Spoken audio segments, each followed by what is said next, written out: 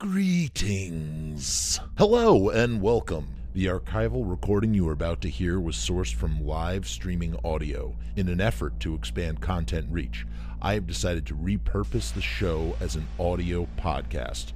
I have done my best to remaster the audio quality for your ears, but I have chosen to leave its content and length unedited, so you may hear reference to visual cues not described in said audio. If you would like to see the original live streaming video podcast this recording comes from, please head over to youtube.com/c/Frumus Films LLC, or just search Frumus, FRUMESS, and don't forget to like, share, and subscribe. Audio from episode to episode will also vary in quality. Sorry about that. Thank you for tuning in and listening. Jeff Frumus. And so, listen, I don't care if I get sued. I don't care what happens to me. It's time that the truth got out and that we address the elephant in the room. Go for it. I am sick and tired of all the whispers. Okay? All of the eggshells. I want nothing but justice and truth. Exactly. And it's just it frustrates me to no end to see that, that everybody's sort of, hush hush around the reality of the situation. And it's frustrating. Yeah, it's like some people say some things, some people say other things. Then you're like, but I said this thing and no one listened. And that's what really angers me. Oh my God, dude, we're live. Oh, well, yeah. Well, we should probably talk about the other thing then. Don't talk about that then. Okay. Oh my God. Did they didn't hear me talk about the transformations of I didn't hear anything about that. No. Doctors Jenkins, did they? Don't know what that is. Okay, cool. Couldn't tell you anything. Oh my God. All right. Let's just start it over. We're starting the show over. I'll edit this part out later. I'll edit this part out of a live streaming thing. Right. Yeah. I'll cut it out. You can do that on YouTube. Welcome. You can do that. There's editing tools. You can actually trim stuff out if you really did want to do that in the future. If you ever need to do that, like I'm going to. Okay. Now.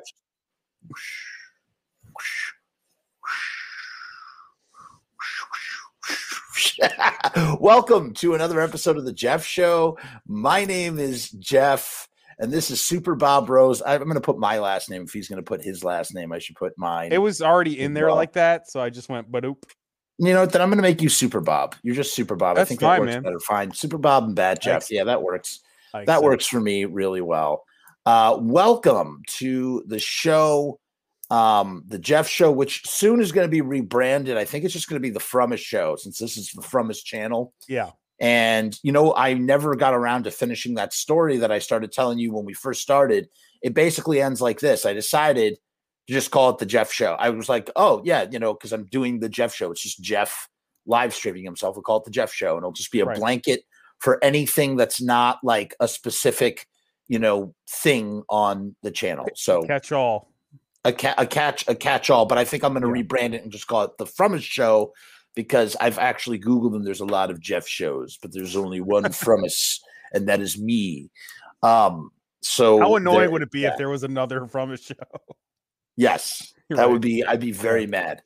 I've monopolized the last name Frumus. I have to tell you, by the way, Nathan, our friend Nathan, wrote a very lovely. He did a very lovely post about me, and I just wanted to promote and plug his podcast real quick, called The Real 96 Podcast. And we did like, I don't know what it was. It was like 100 something minutes on the movie Big Bully, which I really did not want to talk about. He said, "Can you do Big Bully?" I said, "Oh, sure. I'll do Big Bully." And I sat down, and not only do I think Big Bully, despite some of its, problematic, what is it? What do we call it? Thing of the times, product of its times. It's a product of its time. Sure. Definitely. Product of its time sort of thing. I think it's about bullying for one. I mean, right. Yeah. Well, that's the least of its problems. But right. I think it should be a bona fide cult classic. It Really? is Okay. really, yeah, man. That plot is. Do you watch Cobra Kai? Dude, are you kidding? I've watched it like 3 Okay. times. Yeah. Okay, so Cobra Kai's like takes its plot from Big Bully, like some of it, like all the. Okay, I wouldn't say that they actually like stole it from Big Bully. No, but no, I'm not saying I can they see stole it. They Okay, I didn't can see the steal it. echoes of it. I'm watching it and I'm going, oh my god, this is just like what they. It's just the character dynamics. No, but it's of essentially Cobra the same Kai. setup as Cobra Kai. That's what I'm saying. Yeah, you're right. you You're know. right. You're right. Yeah, It's- so it's yeah. like It's an like how inverse. Austin Powers is the same setup as Demolition Man. It's that kind of a thing, you know? Wow, Yeah. I never thought about that. Holy crap! It's You're almost so exactly right. the same setup, dude. You're so right about that. Yeah. So, Yeah. you know, I just was His blown away by podcast. Big Bully. Yeah. I'm sorry. I was saying his podcast. You were talking about his podcast. Right. Yeah. Big Yeah, Bully. I was blown away, and I had so many notes. And it just goes to show you, don't worry about what movie you get if Nathan asks you to do his podcast, because it's gonna be a good time adventure. You're gonna find Absolutely. like you couldn't put a gun to my head to watch Big Bully if I wasn't assigned to do it. So it was such a it made me realize like there are all these incredible, wonderful, like it's hard to believe that Big Bully was like a mainstream 90s film. Like It wasn't released in theaters. yeah. Like, Yeah. like Different that's time. what they made movies about back then, you know? Like That would be a direct to like streaming thing now without even a hint of an audience. It would just go straight, and it would just be Right. a blip on nothing. But it was Right. in theaters back in the day. right. I'd So I probably just wanted watch to Big say, Bully yeah. for fun now, though. Unlike you, I probably would actually pop. You it in 'cause should. I haven't It's on seen it in Prime. 20 years, probably. So Neither and had I. I do a double feature with that and Carpool for a Tom Arnold double feature. I'm doing Carpool with Nate. Are you serious? We're doing a Tom Arnold trilogy. I'm doing Carpool, and I'm gonna do The Stupids. If you guys need a third for either of them, let me know. I'll ask Nate. Yeah, sure. Because Why not? The Stupids is one of my absolute favorites. Really? Okay. I love All The right. Stupids. But he's already Listen. to give Nathan credit, he's already contacted me about 3 other movies that he wants me to be on. So there you I don't go. want to push myself on somebody's show. I'm just saying, like, it's a great concept. You like for a the, show. you like the you want to do something something stupid. For our age group. 96 is a great year. It's a great year of memories, and that's It when is. like cable hit my home. It's not Yes. just when I was going to the movies for the first time. It's when cable was like pop. You know what I mean? Like when I was absorbing Yes. everything on earth, like the little Yes. cable guy I was. You know. Little chip. All right, let's get into this. Let's launch into this because we have a lot to cover. So Holy much to crap. cover, man. All right. So first, right Yeah. off the bat, Yeah. in a two words, do you hate it or you love it? I think that's a little bit black and white. Can't we have shades of gray in here? How's this, Yeah. Jeff? The Snyder Cut, much like Man of Steel, has everything I absolutely love, and absolutely hate about Zack Snyder in one delicious, absolutely overstuffed, indulgent piece. How's that? That's my shortest answer I could give. Okay, fine. I thought it was. You know what it did more than anything, more than it being good or elevating it upward. I did thoroughly enjoyed it. I want to say that right off the bat. Mhm. It's absolutely flawed. Obviously, we knew it was going to be flawed in some way, shape, or form. But instead of going, oh my god, it's like phenomenal, flawless, whatever, I would instead like to highlight how truly abysmal and terrible and such a misstep and such a talk about mailing it in / like really just like treating your audience like crap. I'm talking about Warner Brothers and the theatrical cut of Justice League. Oh yeah, I mean, there's the thing is, we could do a podcast without even talking about the content of this movie. What happened here? Because not only did you talk about the fact that Joss Whedon was brought in, and the narrative we were given as the public was given was that he was going to gently finish the movie that was set before him. And that is not that was a lie. That was essentially a lie. Right.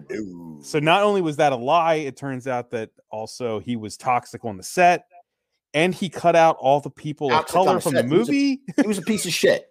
Josh Whedon was a piece of shit.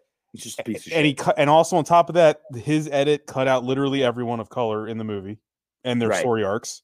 Right. It's just an unending litany of trash that happened in 2017. It's right. And I mean, and one of the most egregious, I think, just to show you the sloppy carelessness of the theatrical cut of Justice League, just the fact that they CGI'd.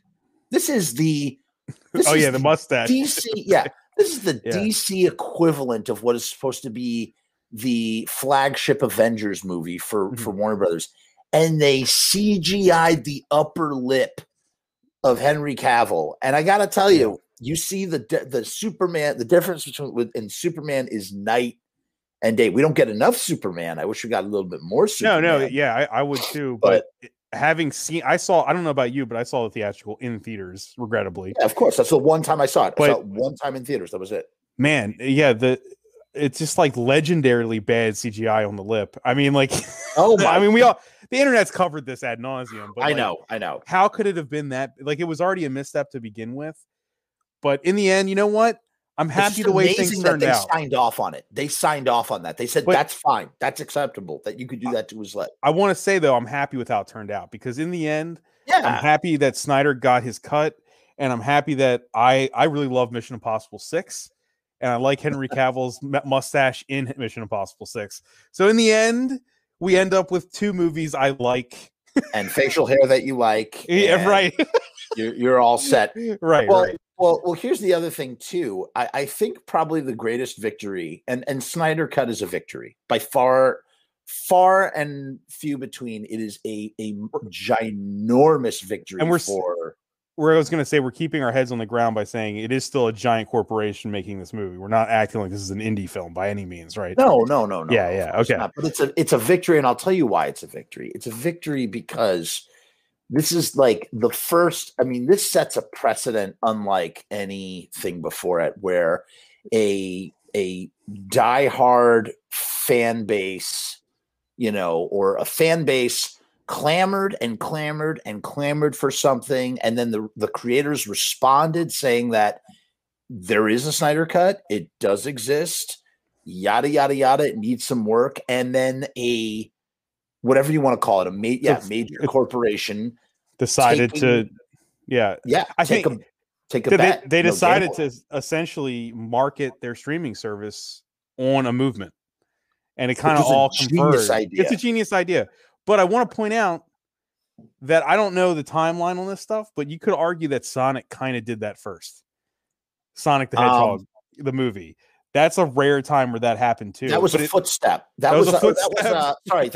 No, you know what that was? That was dipping the toe in the pool, and it worked out really well for them. Sonic ended up being the highest grossing movie of 2020 by default. Not a big bar to cross. Well, listen, I mean, they were not expecting that at all. It's a good kids movie. It's a good kids movie. Yeah, I haven't seen it yet, but I know that it's incredibly well received, and like I'm stoked. I'm so happy that happened. But to me, that's like the dipping the toe in the water. This is the first time, like, usually when a corporation, like, or whatever, a studio, when they lay their proverbial, no, it's a bad metaphor. I'm gonna reel myself back. I'm gonna use my filter, or live streaming on YouTube. When a studio puts their foot down with a franchise where they've invested hundreds of millions of dollars, they live or die by that move. No, what I'm trying to say is they're like bullfrogs. Okay, here's my analogy. Okay, a bullfrog will try and swallow something. If it's too big, because bullfrogs are very voracious. This is a terrible analogy. What am I doing? I don't know. I'm just following you, man. You just go. No, bullfrogs are voracious eaters, and what they will do is they will try to swallow anything that comes across their face. And if it's too big for them to swallow, they'll never let go. They'll die trying to swallow it. It's just the way bullfrogs are. And big studios will put out a movie and put hundreds of millions of dollars, and whether it's a mistake or not, they will stand by that mistake because of all the money they invested. I should have just explained what it was. I didn't need a metaphor. They put their foot down, and I think a great example, without deviating into this, we don't want to go into this. A great example is, we all know how much of a mistake the new Star Wars trilogy was for whatever reasons. Not getting into it. Don't want to get into it. Nope. Because we will go down that pathway and we'll never come back. Another show. But there's no Lucasfilm and Disney are not going to go, we totally fucked up on this. Like that will never be made a big mistake. That's never going to be fixed. Yeah. We stand by that. And there's so many. I mean, that's literally every single franchise over and over and over again. Only recently with stuff like Terminator films, like you see, they keep trying to revamp the Terminator series. Like, okay, we realize we fucked up. We're going to do it again. There's it's like that Texas Chainsaw type of constant retconning of every sequel is a retcon of the last one. Right. Where you see that, you don't see that in major studio films. They usually have to stick with the problems. Yeah, they stand by what they do. They just Age of Ultron was not well received, but I would argue that Age of Ultron is maybe one of the most important movies in the entire franchise. I actually like it. We spoke about this last time. We spoke about this. Age of Ultron. I don't have a problem. I don't know why people do. What Marvel did though is they stuck by the storytelling that they had. They didn't try to retcon Age of Ultron. They took it and they went forward, and look at all that is sprung from it. Right. They doubled down. You double down on it. Yeah. And so rarely, so this is the first time that a studio is going, we really shit the bed. We shit the bed hard. There is this crazy fervent movement. Not only is it a fervent movement, but it's like, it's a toxic, somewhat toxic. That should be noted. Yep. Toxic movement too, but you want to know what they're doing. And I hate this. I hate what people's response was like, oh, well, it's really shitty that they're pandering to the people, to the movement, because, you're rewarding bad behavior. And I say nay to that. So you're talking about it, like in the last week, people like basically calling out, which they should, rightfully so, the toxic Snyder Cut people in the last 5 years. Like, there was a toxic element there that should. I don't have to address it all here, but there was a very toxic element there. Right, but that goes into the narrative of like, don't give these people what they want because they're toxic and fuck them. But the reality is, Justice League is a really shitty movie, and we needed the Snyder Cut to make things better. Can I also say, like, we're not even talking about content at this point, but I know, oh my God. But I think it's important to note a few things when I talk about this stuff with people outside of your opinion on the movies. Like, regardless of what anyone thinks, Zack Snyder turns out is actually a really good person. And that's something that a lot of people who hate his movies and his fans don't want to hear. But the truth is, he's a really good person. The Snyder Cut existing gave over $500,000 to suicide prevention and awareness. Like, the mere, and like, you could say, well, why didn't they just donate all the money that it cost to make the Snyder Cut?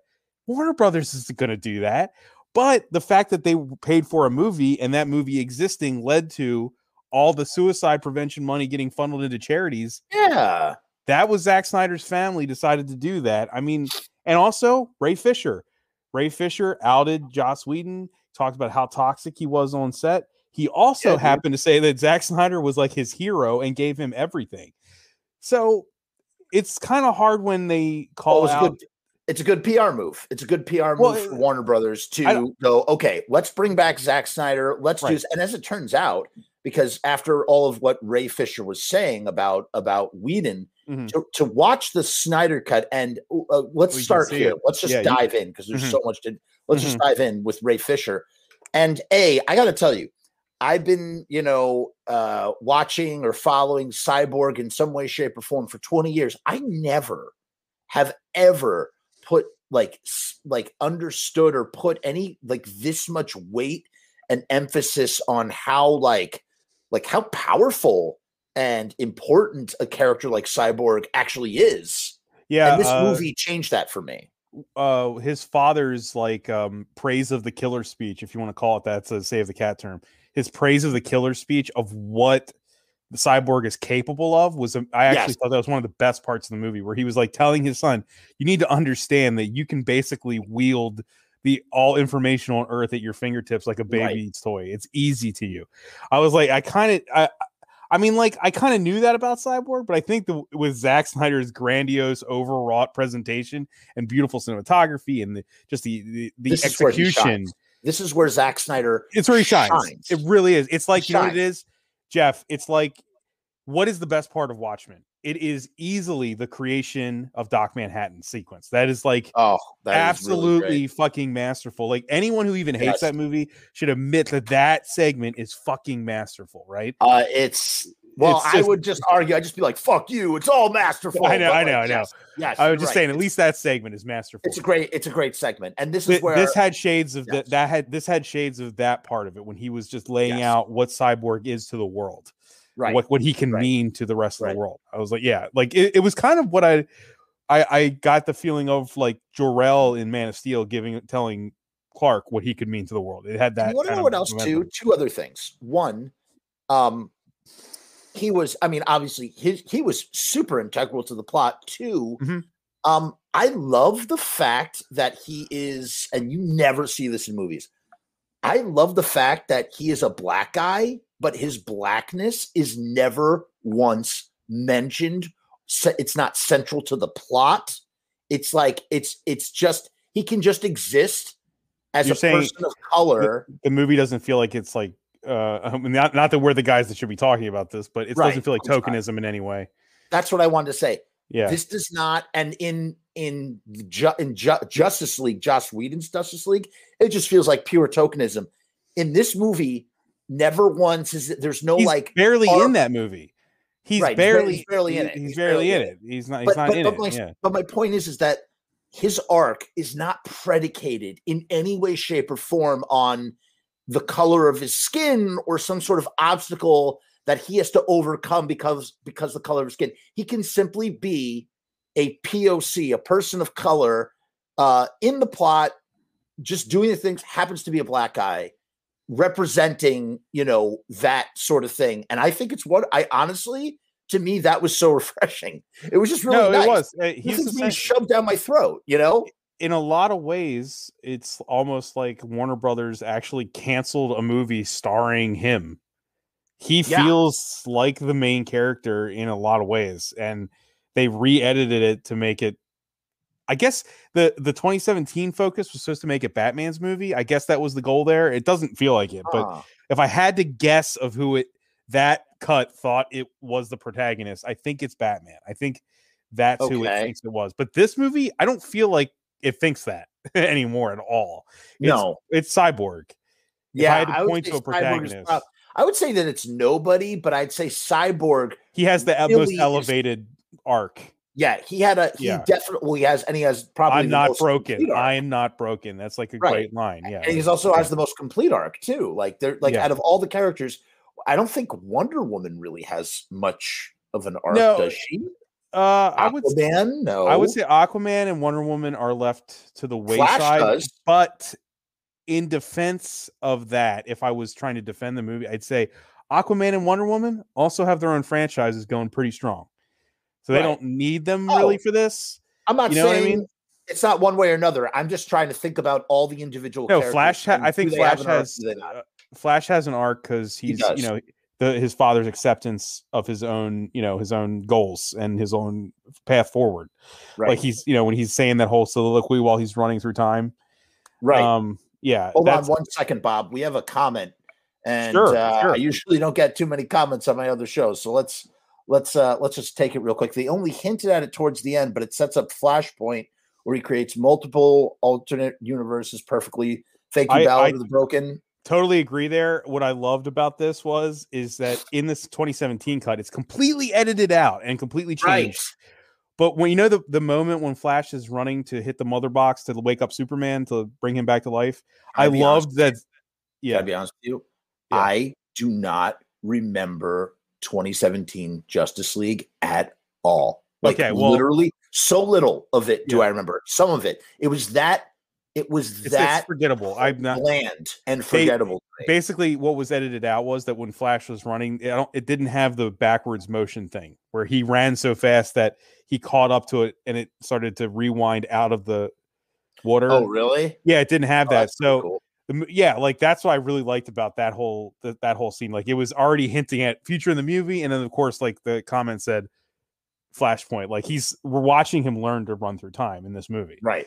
Like, and the Superman thing was just the slightest teeny bit by like what 2 seconds, 2 milliseconds, and then then the ending was what it was, and that's going to give us that's going to give us another Batfleck appearance and stuff. Yeah, look. Oh my god, there's so much. I don't even know which direction to go. Yeah, there's so much to talk. We can talk about the characters though. I mean, like, all right, let's go. We talked about Cyborg for a minute. Let's put him on a shelf for a second. I'd love to talk about Flash. Let's do Flash. Well, yeah, Flash. I mean, his arc. Who are you going to say? Who are you going to say before Flash? I was going to say I was kind of comparing 2017 and now. Okay, do it. And well, I mean, the Flash is non-existent in that movie too. I think he's almost edited out as much as Cyborg. Yeah, dude. Totally. But what I think the big difference for me with the two cuts and the characters is Batman. Because Batman in 2017, with what Whedon added and how he cut the rest of it, Batman comes off like this. Even he's almost as dumb as he is in BVS. And I know we don't totally agree there, but he's like the dumbest Batman in BVS. And in 2017, he comes off as this like almost sycophantic loser who's like, I don't think we can do it, guys, without Superman. Brr, we need him so bad. He just comes off. I remember that. He comes off really bad and odd in the 2017 cut. Like he's like, we're basically useless. We can't do anything without him. We're just. But this whole thing is about Superman. That's it. There's nothing else. Right. This cut. Number one, I think this is his best Batman performance. I feel. I mean, yeah, it didn't have the cool like warehouse thing where the warehouse siege and all that, which was cool. I'm not saying it wasn't. I think so far, now that I've seen everything with Batfleck, I'm gonna go ahead and say I think Dawn of Justice is by far that's your favorite. That has the most of him being Batman. I think definitely. Yeah. How's this? I think this is a better Bruce Wayne performance. You know what I did? You know what moments I really didn't like? There was like all these like moments of like, yeah, dude, I'm a rich guy, which I just kind of was like, it seemed very superficial for the Batman Bruce Wayne, not Bruce Wayne, not the Playboy Bruce Wayne, but the Batman Bruce Wayne wouldn't say stupid things like, "What's your superpower? I'm rich." Like that's just. I kind of wish that line was, "I'm smart." Yeah, that I really wish he said, "I'm smart." That's what Batman would say. You know what though? It's like I understand where like the push and pull of the writer is, because it's like I'm rich is a better joke. It is. It's a better joke. Right. But I'm smart is what he should say and what Batman would say. It's like nuts. You want to get nuts? Let's get nuts. Right. I mean, come on. Ballard says, and the inclusion of Darkseid sets up sequels to the original 2017. Now, this is a good point. Can we talk about this for a second? Because let's go to Darkseid, since there's not much Darkseid. Let's go to Darkseid now and pop culturally speaking.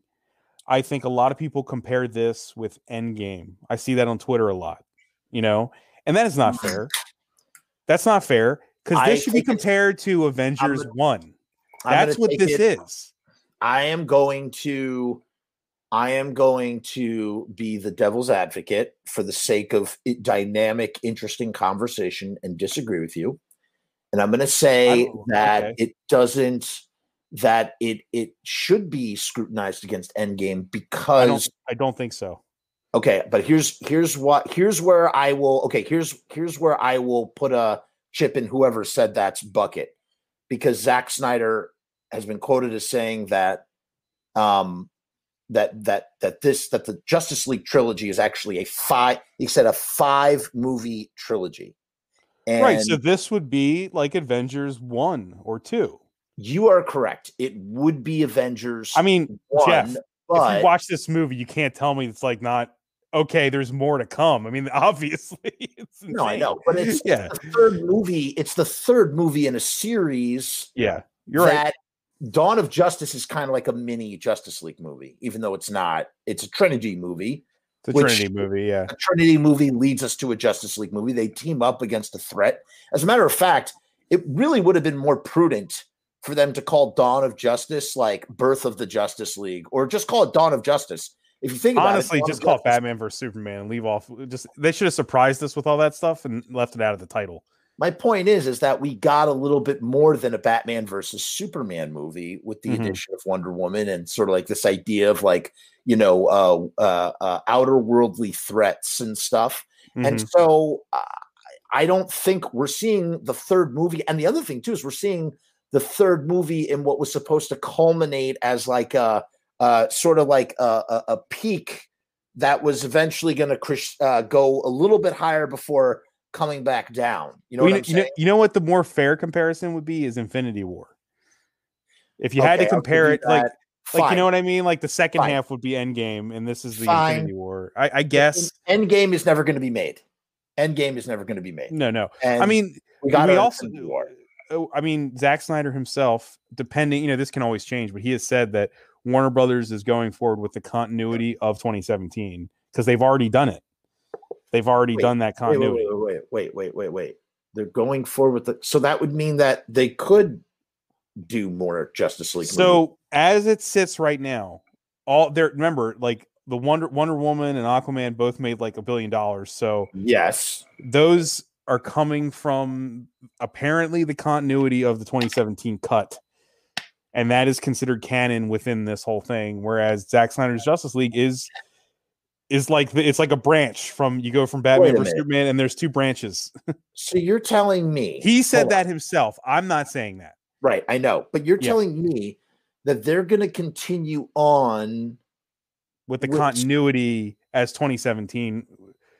That because they already cemented some things or something. I don't know. Oh my God, is that they just what's funny? They were literally given a chance. Man. Yeah, but they were given a chance with a reprieve, and this goes back to this idea of like we have literally seen a new precedent set where you can resurrect something that was essentially dead in the water, or you can amend something. And you know what? Here's the big hope. And again, I'm literally going to make this statement. If you want to make a response statement to the statement, please do. But then we can move on from it. Yeah. I hope that this shows Disney that they can have like Jon Favreau go in and do some sort of special edition cuts of the trilogy to make it feel more cohesive and sort of amend some things and since they're not since it's technically the end of the Skywalker saga, it's not like it's going to mess with anything that they're planning. And so therefore Disney has a really, really good opportunity to really sort of put things right if they want to. They have footage on the cutting room floor to do this. If they look, man, I mean, I'm here. If they do it, I'll watch it. We've talked. I don't want to diverge. No. But I'll say this: I personally feel that Rise of Skywalker story-wise is unsalvageable. So I don't care what's on the cutting room floor. You'd have to reshoot a whole new movie. Gotcha. It's just unsalvageable. It's just it's unbelievable. I can't. Yeah, another movie, another podcast. Yeah. The point is that I think that there's other things though there are other things too within fandoms that. Or like, oh, I wish we could get that version of that thing. Sure, and this allows. Usually, it happens in comic book form. Oh, that script we're going to turn into a comic, and you'll get to almost see what happened here. So I'm hoping that is what happens. We'll see. You're saying you're hoping that he actually gets his sequels to this movie made? Is that what you're saying? Or you're saying the Star Wars thing? You're saying like I was saying of the Star Wars thing, but. I don't think that. You know what? I really don't think that's going to happen. I think they're going to just be. I think Disney can see the Mandalorian bucks in their eyes, and they're going to keep going with the streaming. I think that's what we're going to get: is streaming, and maybe a movie in like 2 years. I hope that they reconsider because I love this whole arc that, and we could talk about that a little bit later, where Zack Snyder's movies were going to go, where The Batman directed, starring, and written by Ben Affleck, which I wanted to see more than anything else. That was Ben my number Affleck one. is a good director. Yes, and he's a good writer, and he would have handled that character so well. That was also a huge mistake, in my opinion. I mean, Warner Brothers screwed that up. It's not just that they ruined the movies. They turned Ben Affleck off to the whole process. They were like, he just basically was like, yeah, no more. I'm done. Thanks. It's great. It's just such a bummer to me. Yeah. But let's talk about Darkseid for a minute. So we get to see Darkseid, and I'm gonna tie this into Infinity War. Actually, you know what? I recant my statement about comparing it to Endgame. You're right. It is 100% Infinity War. And we talked about this with Infinity War. What was the thing that made Infinity War so successful? We both agreed unanimously about this. It's Thanos' movie. He's the protagonist. Thanos' movie. Yeah. And in this movie, it doesn't feel like, even though Cyborg is kind of like the closest thing we have to a main character, it doesn't feel like anybody's movie. It should feel like somebody's movie. And there is a Darkseid's. I actually finished watching the Snyder Cut about half an hour before we started, and I wanted to rewatch it, and I did not have the time. It's so long. I'm so glad that you did. Yeah. Well, thank you. I'll say this. I kind of wanted to anyway. If I told you, if I said I wasn't a fan of Zack Snyder, it'd be a lie, because as much as I hate things he does, I've watched his movies a lot and I enjoy them. So it's a lie if I say I don't enjoy them. I think, you know what it is? Maybe it's just that, like, you like him, but you're so frustrated by some of the things that he does. I love his execution in certain things, but I hate the way he wields his characters. And most of this comes down to Superman, but I'm trying to stay away from only talking about Superman. Right. Because I could.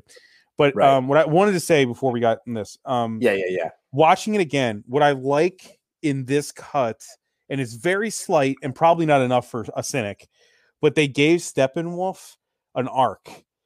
Or not even an arc. They gave him trying to impress Darkseid like a father figure was new. And even though it's such a small little thing, it gives him something. It makes him not just a big guy. It makes him almost like have a personality. Yeah, 150% agree with you about this. Just a little touch, like a 80s action movie, how you had the henchman who just wants to please the boss. Right. That's all I need. I love the 80s action movies. But that's true to the character in the comic book. So they literally gave him the one thing that we all know Steppenwolf for, and they said, "Here, you do that in the movie as well."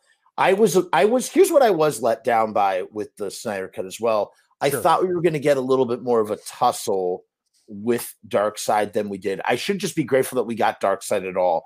Again, they did not amend the Snyder Cut in any way to make it feel final. They literally wanted to show you this is what would have been. So it's not like he shot a different movie. There is the end thing that he obviously shot, but it's not. This is the movie that was finished, because you can't say that like Darkseid showed up and then him and Superman traded punches. No, that didn't happen. It's exactly how it would have been in 2017 if Warner Bros. Didn't screw up. Like that's what we saw, like, and a part of me kind of wishes that with the $70 million budget, is there some way that they could have manipulated the edit to sort of make it feel a little bit more final than it does, because it really does leave you reeling for the next movie, which is a shame. That's the one shame. It's great to see Darkseid. It's great to see the Omega beams on screen. That's all awesome. Boom tubes and what have you, but it does feel like scant. It feels like Thanos in his Guardians cameo or something like that. You know what I mean? Where you're like, it's like a cameo. It's not. I don't feel like it was supposed to be. That's what it's supposed to be. Yeah, that's what it's not fair, because it's just. I think when you we can't judge Snyder on this, because he wasn't planning on that. Right. Yeah. So you can't sit down and watch this like it's like that. It's like supposed to be that movie when it's actually no. This is the movie of 5 years ago, where we've just all lived through these other movies to this point now. It's not fair. But if someone was like, here, you can give Snyder one criticism alone, it would literally be this. It would be if I had to pick, though, out of all of them, it would just be that. And this is assuming that it was in his power to do so, because he could turn around and say, you know what, friggin', comic book nerd, shut the fuck up. This is what I could do with the footage. I couldn't do what you would want me to do, or I couldn't do what you're requesting. And what I'm requesting is just wrap it up in a way that gives us a little bit more finality. And I don't know what that looks like. And I don't know how instead, Jeff, instead of what you're saying, he almost twists the knife with that extra shit. Like he not only doesn't he do that, he goes, no, here's all the stuff that could happen that never will. You want to know what? It was and that had, I think that has two, there are two reasons that motivate that decision. The first one is a giant fuck you to Warner Brothers. He wants the fans to be in an uproar. He wants the fans to be in an uproar. And B, if the fans are in an uproar, maybe Warner Brothers will change their mind and he can open up his toy box and play with his toys again.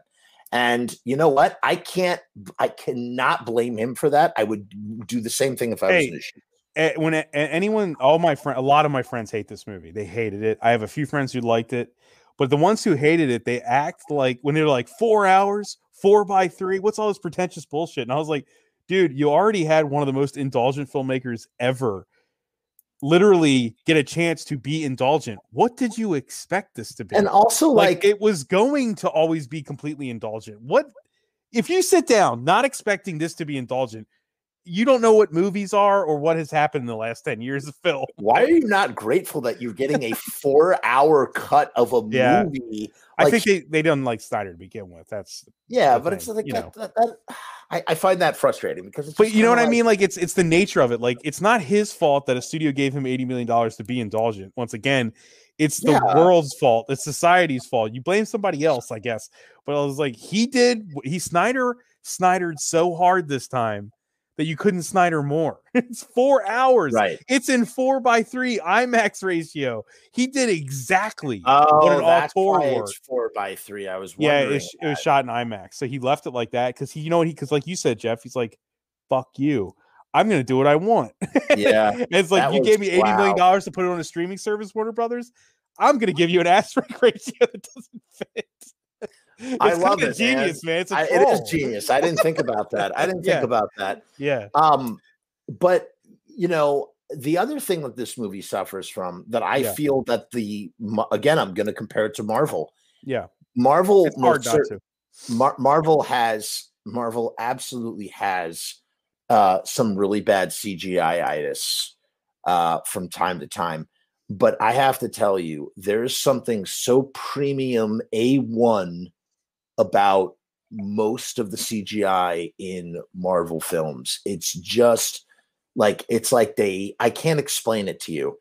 You do not got the thing that killed me in 2017 with Justice League was just how we talked about Cavill, but I'm just saying even just Steppenwolf looked oh my god, it was just garbage. Steppenwolf was like 1999 CGI villain. He looked this is your big bad for your superhero team up movie. Like this is garbage. Yeah. It was just garbage, man, all the way through. I'm not as big of a critic of CGI as other people are. Like I'm not one to jump on that part because to me, I love like you do too. You love movies where we suspend the disbelief of what the effects, practical or not, look like. And I do. And I normally do. Yeah, but I guess when you get up in these like hundreds of millions of dollars, it starts. The criticism is. I just think, and this is more aimed at the theatrical version than it is the Snyder cut, because I personally saw a lot of seams in the Snyder cut. You could tell there was a lot. You could really see a lot of green screen sort of flatness, in a lot of stuff. But again, in my mind, I'm thinking like he's literally has like a limited budget and a very short amount of time to turn this around. They did he's literally shooting scenes in his backyard to make this work. And you're kind of going in your head like, why? Did you read today? You sent me the article today about how he wanted Jon Stewart Green Lantern in there. Right. And he shot the scene in his backyard and they said no, and they made him Martian Manhunter. Right. And the CGI was definitely better in this version than the 2017 version. But I'm looking at Darkseid and I'm just like, God, Darkseid he just looked like garbage compared to Thanos. I couldn't I don't know, man. Dude, it's a hard thing because like I feel like over the course of 2 movies, we literally get intimately involved with Thanos, and the performance capture on Josh Brolin is just it's unparalleled. You can't compare it. Yeah. It's just not fair. It's like comparing Gollum to like Resident Evil or something. It doesn't work. It's just not gonna happen. And Darkseid, as cool as it is to see him, he has no personality here. He's still mustache twirling villain. Yeah. He doesn't, it's not, I'm not saying that's the fault of it, but he doesn't have anything to do. Really. Yeah. It's just the truth. He's still You're mustache right. twirling. Thanos, we have the time to develop him to actually believe he believes in this stupid idea. His crazy idea that makes no fucking sense. I still like totally believe it, that he believes it, that he believes that killing half the universe is important. Right. Darkseid doesn't have anything remotely on that level of substance. It's so the like performance Thanos. doesn't Why matter. do you even give a shit? Like, honestly, why do you even give a shit? I know. Whenever anyone like criticizes Thanos, I'm always like, he's called the Mad Titan for a reason. He's insane. He's not mentally there. You can't put logic. You can't apply logic to his plan. It just doesn't work. Right.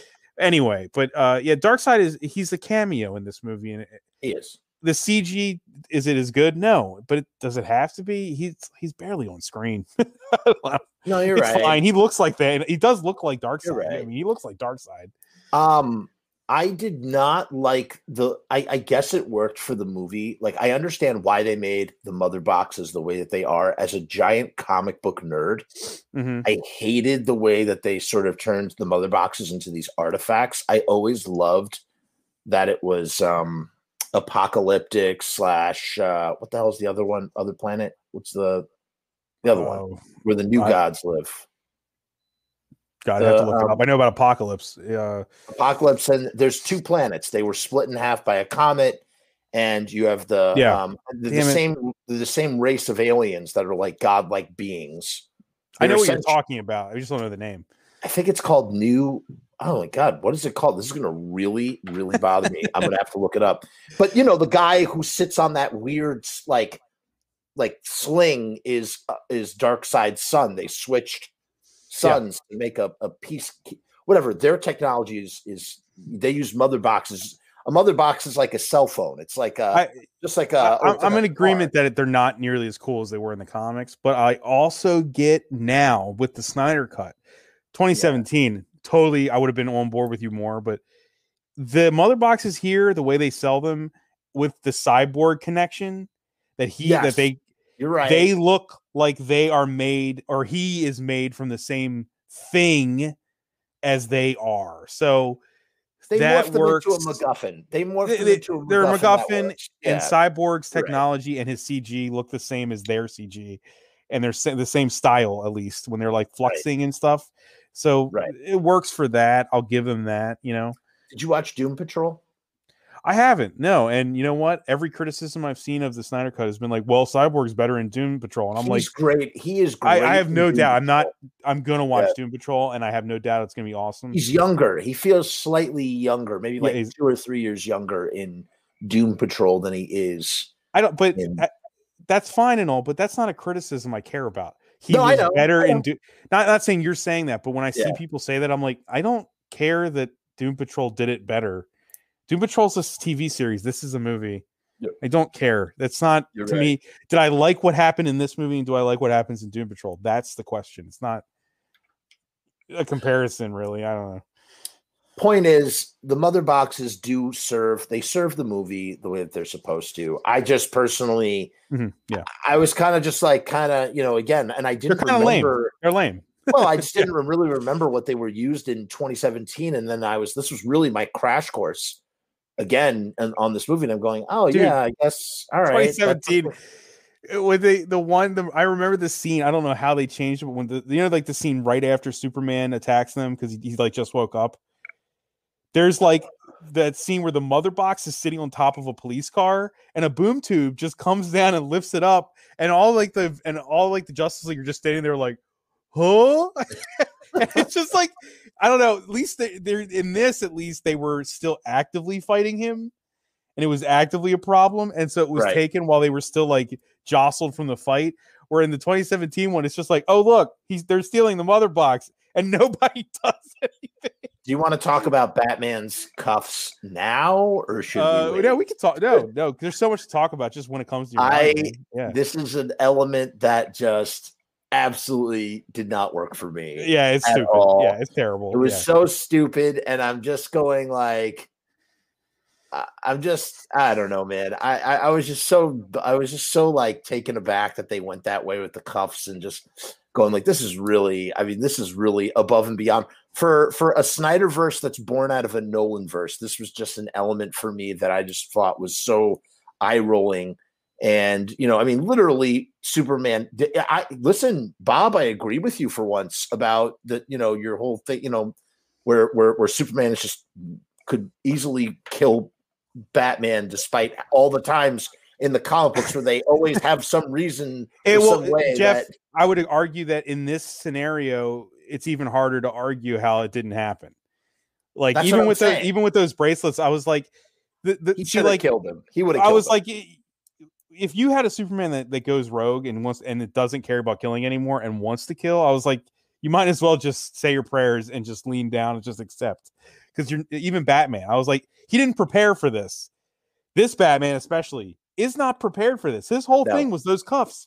It was literally the cuffs. And amazing how Clark blows up one cuff and then shoots him again. And he has another one. Yeah. He just gives this thing. Yeah, he has another one. It's like, go for the head. And if it wasn't for Lois intervening, he would be dead. Batman would be dead. Right. And here's the thing: is there's two moments in the Whedon cut that I do like. I hate saying it, but they're not in here. And one of the conventions that Whedon cooked up for the 2017 was he Alfred and him have this like vague conversation about the big gun in case Superman goes bad or whatever when they wake him up. And he's like, the big gun. And do you remember when the way they changed the 2017 cut was that he throws Batman into a car and he's about to and he picks him up and he holds him and he does like the do you believe thing. And he's about to kill him. Right. And he's like, Alfred, I need the big gun. And it turns out that the big gun was just Lois showing up and him seeing Lois to stop him. I kind of like that. That's so much, but that puts Batman.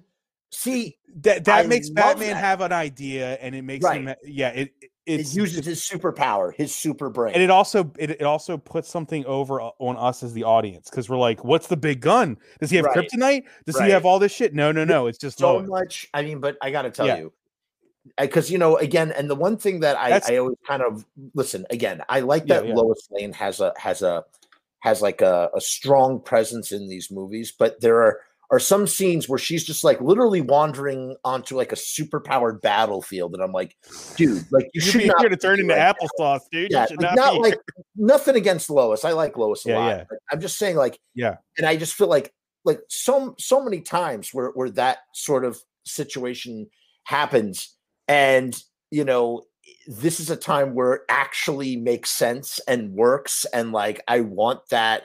Her running in actually stopped it from being dangerous for the first time. She actually stops it. She's not running. She knows that she's it. She's the only thing that can actually. Right. And in this cut, it also sets up her being there. It's not Alfred bringing her. This cut does do a good job of her grieving and going to basically his grave every day, which is something I've actually seen my relatives do in my own life. It's something people do is they go visit a grave every day when they're grieving. For years, 100%. Totally get. I actually could relate with something Zack Snyder did. Amazing, yeah. Like, oh my god, he did it for once. But I dug that. But the bracelets, that was just shoved in. Alfred going, "Hey, I made these." He goes, "Oh, good." It's like. Overall, all right. The fight is a good fight in both things. I like the idea of the fight because what it does is it gives us an excuse to have Superman go up against the rest of the Justice League. It shows us why they need Superman so badly because of how much more powerful he is than the rest of them put together. It also shows their own power set. I think it's like it shows you that Wonder Woman is obviously number 2, but even number 2 can't break that ceiling, But like it shows you like Aquaman, he kind of gets pushed around. The Flash, for the first time ever in his life, notices somebody can actually move at a speed that they can see him.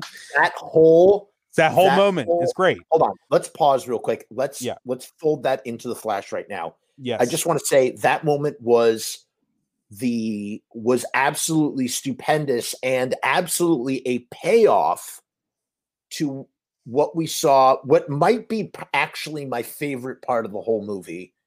First of all, I think besides Ray Parker's cyborg stuff, I think that Snyder, the two things that Snyder handled the most masterfully in this movie are the Flash and Cyborg.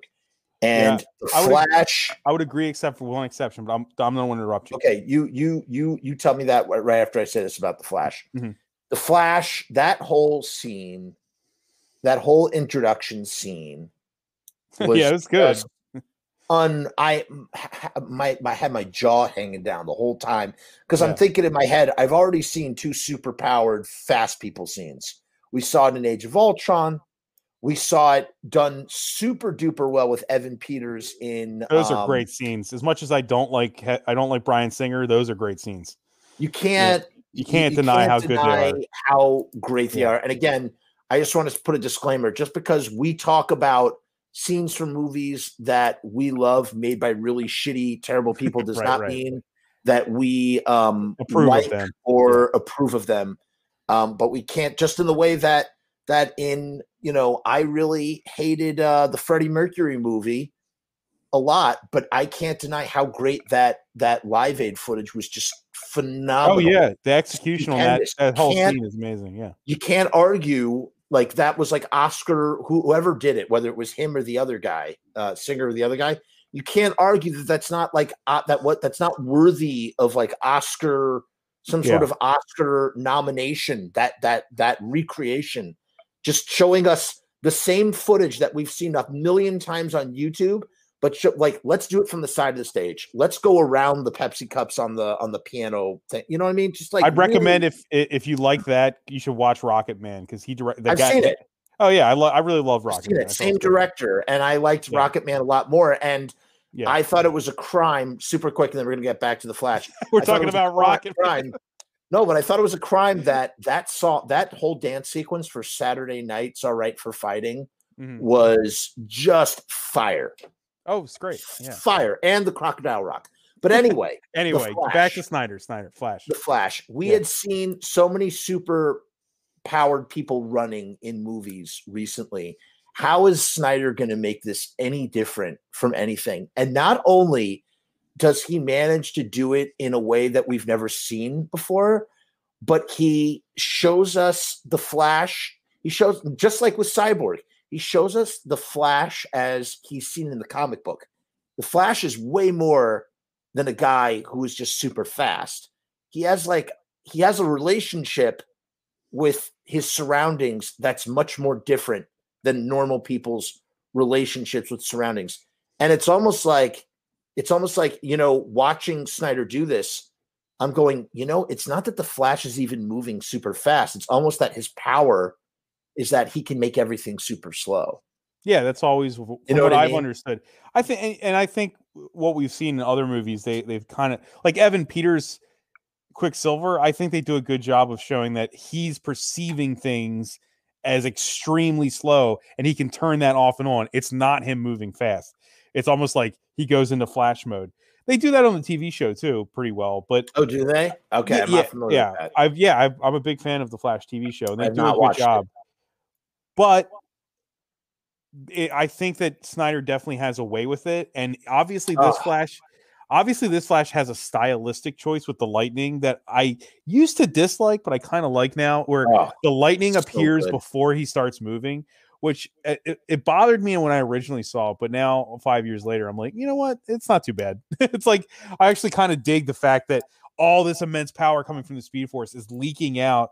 And it knows it ahead of time before he starts moving. I kind of dig that. So want to fly. I can't wait for the Flash movie. And the guy who directed it, perfect. Perfect. Really crazy. And this kid who played in the Flash, Ezra Miller, he's great. He's great. Yeah, look, what's for a Zack Snyder movie, the hot dog line? I was like actually laughing out loud. And I never laugh at a Zack Snyder movie. Was so charming. Well, here's the thing: all of the humor actually resides. Because that's the other thing I was thinking about. The beauty again, we're just going to keep comparing this to Avengers because we can't stop. The beauty of all those Avengers movies and the Marvel movies is that they are so good at injecting humor into their scripts. No matter what is going on, no matter what the film is, there's always some moment, whether it's usually very dry humor that just finds its way into the script and just leaves you it makes everything more lovable. And Snyder's it's that I hate to say it too, you already covered this, but like it's got that magic that the Buffyverse kind of had. The proper asides, the quippy comedy. It had quips. I mean, let's be honest, he did make Avengers 1 and it did set a tone for the rest of for everything that came after. Yeah, and Avengers 1 is great. It is. And it Marvel has carried that on. And if you look at Snyder himself has said, he's like, no one does action comedies better than the MCU, which I found an interesting quote from him because it was like, he doesn't consider his movies action comedies. Because they're not. They're not. They aren't. He definitely sees them as something different, but he's also admitting that what I do is not what they do, and that's fine. Right. And this is this is literally how Snyder is visually telling us by being like, okay, I'm making one of those big superhero team up movies. So here is my attempt at making the action comedy. The Flash will be the comic relief. The Flash. We're just gonna and team him up with, and I love the dynamic between him, Aquaman, and Aquaman going back and forth. And I feel like they could have even turned that up another notch. Like we could have had a little bit more, but they started to see this back and forth between them. And I was really enjoying it. But I want to get back to the scene for a minute. The scene is poetry where and it's such a simple scene. It goes back to what we were talking about with Schumacher and Tim Burton. Simple superhero mechanics here. He saves a girl from a collision. Right. And he does all of that stuff. And again, he's showing us how he reacts to physics essentially as the Flash. And it's beautiful, man. It's beautiful. And it's like rendered in a way. It's rendered in a way, like you said, there's a little bit more poetry to it than like you would see in the next movie or anything like that. Mm-hmm. And you know, I've seen some people like say the scene is kind of weird because he doesn't seem to know who she is and he's like leering at her and shit. And I'm like, I don't think it's that. I think he's saving someone in the midst of trying to apply for a job. He's not leering at her. He's a guy who sees an attractive girl. They're making eyes at each other from across the way. They're having a moment, and you know it leads. Yeah, what I was gonna say is that argument's interrupted by the fact that during this whole moment, he's like, "Oh, a hot dog. I'll use that." Like he's not that creepy if he's thinking about how to get out of the situation. He's like, "Oh, look, a hot dog." Wait, I'm sorry. So if I'm understanding correctly, you're saying that you read or heard or saw people say that this was a creepy moment, that he was being creepy with her? I've seen people say that, yes. Oh my God. I'm not disagreeing. I don't see it either. And like I said, oh my God, they're totally misreading that, dude. It's capped off by him picking a hot dog out of the air to feed to puppies. He's even if he didn't. I know, but I'm saying it's an innocent scene. It's not anything weird. Oh my God, it's so innocent. It's so beautiful. Innocent. Yeah. It's a beautiful moment where, like, you know, I mean, I could relate to that, you know, in the sense of like, you know, it's like, listen, if you lock eyes with someone, you know, and you have a moment, and then the very next moment they're about to be killed by a car accident, and you have the power of the Flash to save them. I think he would have saved. Man. He would have saved anyone from a car accident. No, of course he would. Yeah, of course he would. But I think if I had a criticism about this part of the movie is, I would like maybe just one scene of a follow up to this. Maybe like, because that is Iris. It is Iris. Oh, it is Iris. Oh, yeah, man. that is Iris. So what is? So it's his friggin' wife, dude. What? Yeah. So like, I kind of wanted a follow up. I kind of wanted it to be more explorative in just one other scene of this. Like, you know, they see each other again, or he actually know follows up with her in some way, or she thanks him for saving him. Would have been in the sequel. It would have been nice. It would have been in the sequel. It doesn't happen here. I'm not going to say it makes the movie bad, but it's just, I wanted something more to this beautiful scene. I wanted a coda to it or something just to follow up. I agree. I also want to say that this leads me into something that I just remembered. Mm-hmm. The absolutely just the cringy, like bite through my lip cringe expiratory. I can't say the word, Bob. Expository. Thank you. Expository, forceful expository dialogue in the prison scene with his father, where he has to explain to the audience that why he's in jail and why he's visiting him in jail. It's just like, dude, it sucks because because I really like Billy Crudup. Obviously, he's great. Yeah, and I'm sad he's not going to be in the Flash movie. Like, they should still keep him, but I don't know why he's not. It's Ron Livingston instead, apparently. Huh. But yeah, that was announced today. But you're right, because they only have 2 scenes of them sitting talking to each other. They have to throw in the shit that, I guess, if I was watching this with my mom, she wouldn't know what the history of the Flash is. So she wouldn't know why that's there. It sucks that it has to be expository. It's just like I just can't. And there's a couple other. My God, there's some stuff with between Batman and Alfred too. There's some awkward scenes with Alfred where he's like, "Oh, would you like me to make the tea for you? I'll make the tea. The tea. Oh, you're not doing it right. The tea's not being done." I kind of found that kind of adorable, though. I thought that was a little bit. It did not. Wonder Woman wouldn't know how to make tea. She wouldn't know. I know, but I was just like, "What? This is so." I feel like there's a million different ways to do that moment, and it was just weird. That was a weird way to do it. There's a lot of stuff that normally would have gotten cut that we got to see because he's allowed to do it this time. 4 fucking hours. Right, it's 4 hours. So he just fuck you. I'm going to put every little thing in there. But that brings me to my thoughts into something I really like. And we covered this on the last episode we did, but I think it extends even further here, especially with this cut, is I kind of think I prefer Zack Snyder's Wonder Woman to her own movies a little bit, because in these 2 movies, she's, number one, she is crazy more powerful. Oh, like, she's awesome in that. Her power set is just crazy. That opening scene. That bank scene is awesome. It is so good. So awesome. So good. Yeah. I just really love that bank scene. But that said, even them trying to keep the football away from Steppenwolf, that whole sequence that's great. Awesome.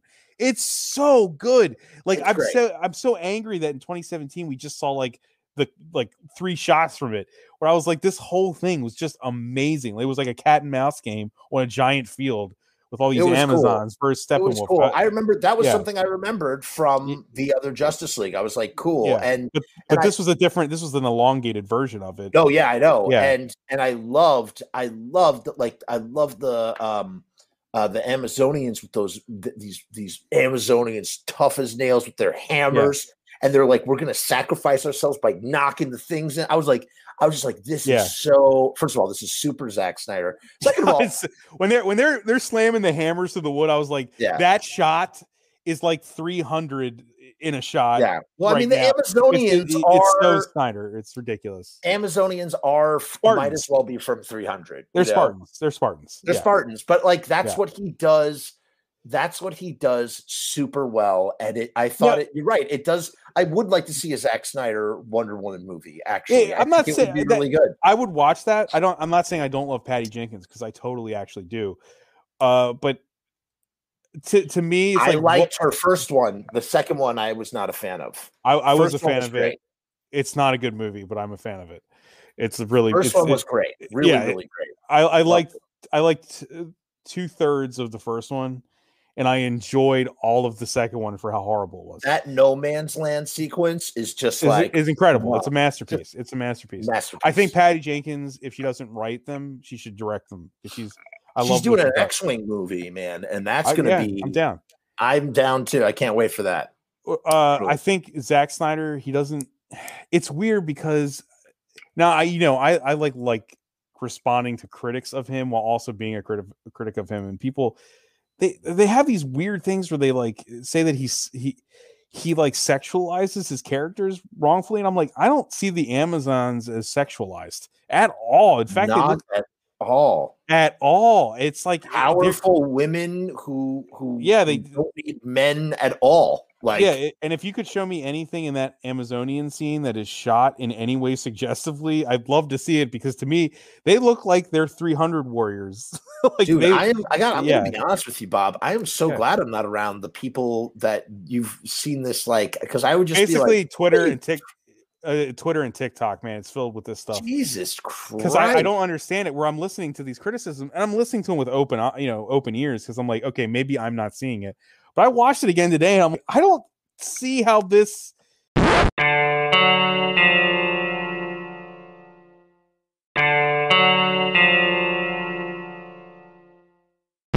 If anything, man, they're looking Jeff, for it. If anything, I think Zack Snyder is way more obsessed with the male form in every way. This is like his movies. Look at 300. Look at everything he does with Superman. Look at Ben Affleck in BVS. It's like an absolute orgy of male meat in these movies. He should have directed. He should have directed Bohemian Rhapsody, because you want to know what my biggest. No, I'll tell you why. No. I'm just watch Bohemian Rhapsody. No, I'm going to tell you why. You know what my biggest problem with Bohemian Rhapsody was? Super side note. I did a whole podcast on it if you want to listen. Did you? Okay, I'm going to have to check that out. It's all insults. You'll love it. You'll love it. I had two big complaints about Bohemian Rhapsody. Complaint number one: didn't see any dick. And listen, I say that as that as a straight man who just simply went into this movie expecting to see just a lot of dick, and it should have been insane. It should have been like a gay orgy. It's just constant. Right. Yeah. Right. Yes. And again, it's not like I was like, bring it on. I'm just saying, like, that was Freddie Mercury's life. Like, part of it. That's what I'd want it to be more honest in that way. Definitely. Absolutely. Right. And 100%. So I was so disappointed that we didn't get any peen when Freddie Mercury, like, and other people have been like, dude, Freddie Mercury wasn't gay. He was like pansexual. He wanted everything. You know what I mean? It should have just been bacchanal orgies, bacchanalia. Right. Yeah. But and the other thing that really bothered me about that movie is just sort of like, I don't know. And it's funny. I have asked, gay friends about this, because again, as a straight white male, like, maybe I'm just blind to the thing, but I'm like, this is the message that I read in this movie, is that, like, if you don't marry a woman and have children, that you're going to die of AIDS. Like, that's what I was reading in that movie. Like, the way that they're portraying his attraction to men was a sinful vice that would eventually get him killed. That he apologizes for.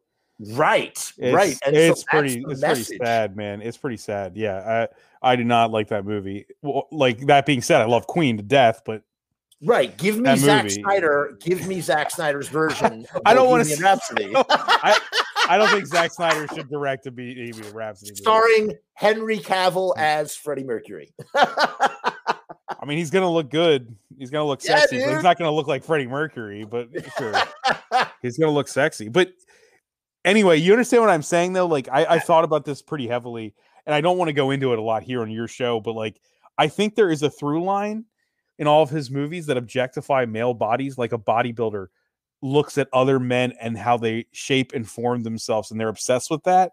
There is that very present in his movies. And the one time he was accused truly of objectifying women in his movies was Sucker Punch, which if you, I've not seen it. Which I've never seen Sucker Punch. Jeff, if you do watch it, know this: I want to see whether it's unsuccessful, which I think it is unsuccessful. Zack Snyder intended it as a satire of Hollywood objectification of women. Did he do it properly? Did he convey that message? I don't think he did. But the fact is, the one time he did it, he was trying to satirize it badly. And then you look at all of his other movies, and there's just male meat throughout the whole thing. Henry Cavill does a whole thing in this movie where he is literally covered in baby oil. Like, the behind the scenes is like, the dude is like he spent days covered in a thin layer of baby oil in his chest and arms. It's like, there's something there. When Joel Schumacher did it, they were like, "Oh, you ruined Batman! Fuck you! You ruined Batman!" And that was straight homophobia. Yeah, they were that. Yeah, right. I'm just saying there's a through line here that is never discussed, and I am totally down with it. I'm fine with it, but like there is an objectification of the men's bodies in these movies, especially in this trilogy. Which is why you're saying it's preposterous that people calling him out for doing the other thing. Right, like ironically, it happens to be the male form. I think it is. Right. Not in a bad way. I don't think it's creepy or anything. I just find it to be. It's like there's a worship of the male form, like you would a Greek god, like or like a bodybuilder. There's like a worship of the form. Anyway, let's go back to story. Yeah, sorry that sidetrack there is weird, but. No, I thought it was I think it's very valid. And think about Doc Manhattan and Watchmen, male form. Come on, dude. Oh my God, the swinging blue dick. Oh my Lord. I'm telling you, should have let him direct the fucking Bohemian Rhapsody movie. I don't think he should. But... It would have been like the Dewey Cox scene. Yeah. Right.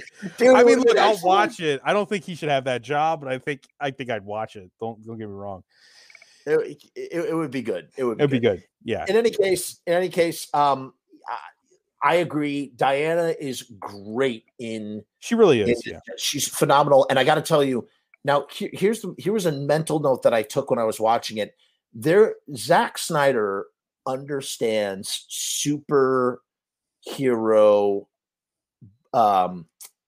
blocking movement, if that makes any sense. Yeah. No, he does. Understands how to translate superhero movement from a comic book page to live action in a way that few do. I would even say in a way that might, depending on who the character is, Wonder Woman being probably the best example of it. And I would say the Flash too, and Batman and Superman. And I told you, man, like, why did I watch Man of Steel so many times? Let's just call it across the board that Zack Snyder has a probably the best understanding of superhuman or superhero blocking mechanics adapting from comic page physics. He understands that. Yeah. He understands it so well. There's He's a genius when it comes now to this. I am a diehard MCU fan. I have not ever said I wasn't, but there are moments in those movies. In Winter Soldier, a great film. Winter Soldier, a great film. Love Winter Soldier. Yep. There is a moment in Winter Soldier where Cap is thrown into a city bus, crashing through he crashes like through the ceiling and smashes into the seats. And I'm like, okay, the super soldier serum doesn't make you Superman. It doesn't do that. That's not what it does. And that I'm okay with it because Marvel, let's have some fun. I'm fine with it. But artistic liberty. There's an artistic liberty there. I actually think that while you could argue about his problems with story and pacing and all that's dialogue even, that he does spend a lot of time thinking about the physics of these things and what can each individual withstand and do. And that is something you're right. He is so good at. He knows exactly how much everyone can take. Not even just that. Yeah. Not even just that, because there is a line, especially in that scene, another masterful scene. Was that in the other Justice League movie too? It was. Which one? The scene with Diana at the beginning, Wonder Woman scene, or was that new? I think it was actually different, or it was severely cut down. It wasn't. I haven't watched the 2017 and to revisit it. I'm not going to, but I don't remember that. I don't want to waste the time. But I don't want to waste the time. I need to rewatch both back to I back. do not remember her stopping all the bullets, which was awesome. Right. I don't remember that, and I would remember that. Now, here's the thing: there is almost at the same time, as we just said, he understands. You know what it is? It's almost like any other director would look at what Zack Snyder was like, how he was directing or what instructions he'd be giving, and be like, "You're an idiot. That's going to not translate right. It's going to look stupid. It's going to look cartoonish." And yet, at the same time, when you're watching it, not everything, but depending on the character, I'm going to use Wonder Woman as an example. There is almost this weird sort of uncanny valley effect that some of the stuff that's happening, but it's not in a negative way. It's in a superhuman kind of way. Yeah. And you know what? It elicits a reaction out of me. And you know what that reaction is? It makes me laugh. like like giddy, giddy, I'm marveling at what I'm enjoying, seeing Diana block all those bullets with her bracelets, and just, you know what it is? It's just having the balls to. He's showing what it would look like. That. Yeah, and just not giving a shit. And I just there's a tendency to try to make things look better than they actually would, and I think he aims to say like, no, this would actually look like this. It would actually look this weird. Kind of does it. He just kind of does it. And it just I can't just, and I'll look at Aquaman swimming. It's like he's a bullet through the water. It's weird looking to me. I'm like, how is that even happening? But it doesn't matter. Right. And I'll tip my hat to Patty Jenkins too, because I think she does a great job. No, she does, yeah. In the Wonder Woman movies as well. There's something, and Gal herself, she has like this like sort of blank look on her face when she's doing this stuff, but it's just so like spot on, and like the way she just goes, like she's just getting ready to like charge at the screen, and it's just so. One thing I say to all the critics of what we don't talk about, what we should, is the actual filmmaking. The actual filmmaking of Zack Snyder, which is obviously the biggest criticism I see from people, is the slow motion. Everyone hates the slow motion. I don't hate the slow motion, but I love the slow motion. I love it. To me too, man. And here's the thing: is like, do you know we're dealing with at least 3, maybe arguably 4 of these characters can move at superhuman speeds. Right.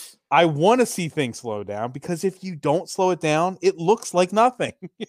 Which, by the way, now to go back to what we just said, we talked about the poetry of that Flash scene. Yeah. And now go back to the Superman fight. And you see Superman's eyes.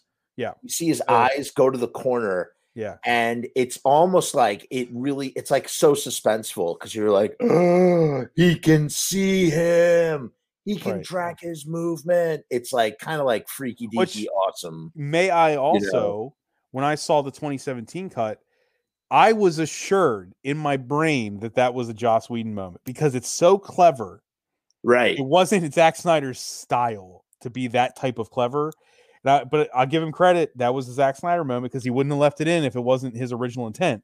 So this was for him, it was a very clever convention. It's a whiteboard moment where you write down all the ideas you could possibly have with this fight, and that would be one of them, where the Flash notices he's being noticed for the first time ever, because when he's going fast, he's in his own world. He's in the Speed Force. Right. No other being can actually witness him, and for the first time in his life, somebody can do it. And that's kind of amazing when you think about it, that Superman is so super that he can peek into the Speed Force like that, Oh, he's not. No, he's not. He doesn't use the Speed Force. Superman. I know he doesn't. He can just think and move that fast.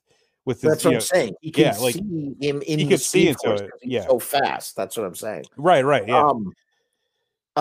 It really is. And now let's talk about the big blue elephant in the room here. Let's talk about our pal Superman.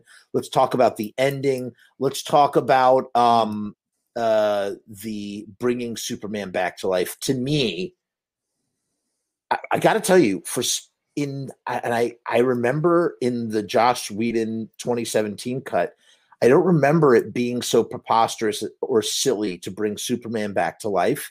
It felt so much goofier to me, the way that they go about it in this movie. This was the same. Really? This was it. Yeah, it was in the 2017 cut. It was them dropping the mother box into the no, but I just mean digging up the grave. Oh, that was in there too. That was in there too. It just, I got to tell you, I don't know. I actually kind of like that, to be honest with you. It just felt so. It didn't feel epic to me, the way that I like that. Superman's resurrection should have just been like, well, it is when they actually do resurrect. When they actually do it, yeah. And again, recycling of we talked about economy. Again, that birthing chamber that's been there since the fucking Man of Steel is once again being used in the plot element. I was going to say, on our last episode, you opened the last episode talking about, or not, you didn't open it with, but we talked about how the one thing you really give Snyder credit for is using the last movie. And what does this movie open up on? Which is a shot I really loved, which is Superman's his wail of death, calling the entire universe, letting them know Earth is no longer protected. Right. Like now, as much as I have a problem with the universe sometimes he's created, I'm like, it's a pretty cool idea, and I love the visual. I love Superman's wail, just like the sound pulses going out. It was cool, man. It was cool, and like I said, so once again, here are these things. It's just being super economical. We're not going to invent a new way to bring Superman back from the dead.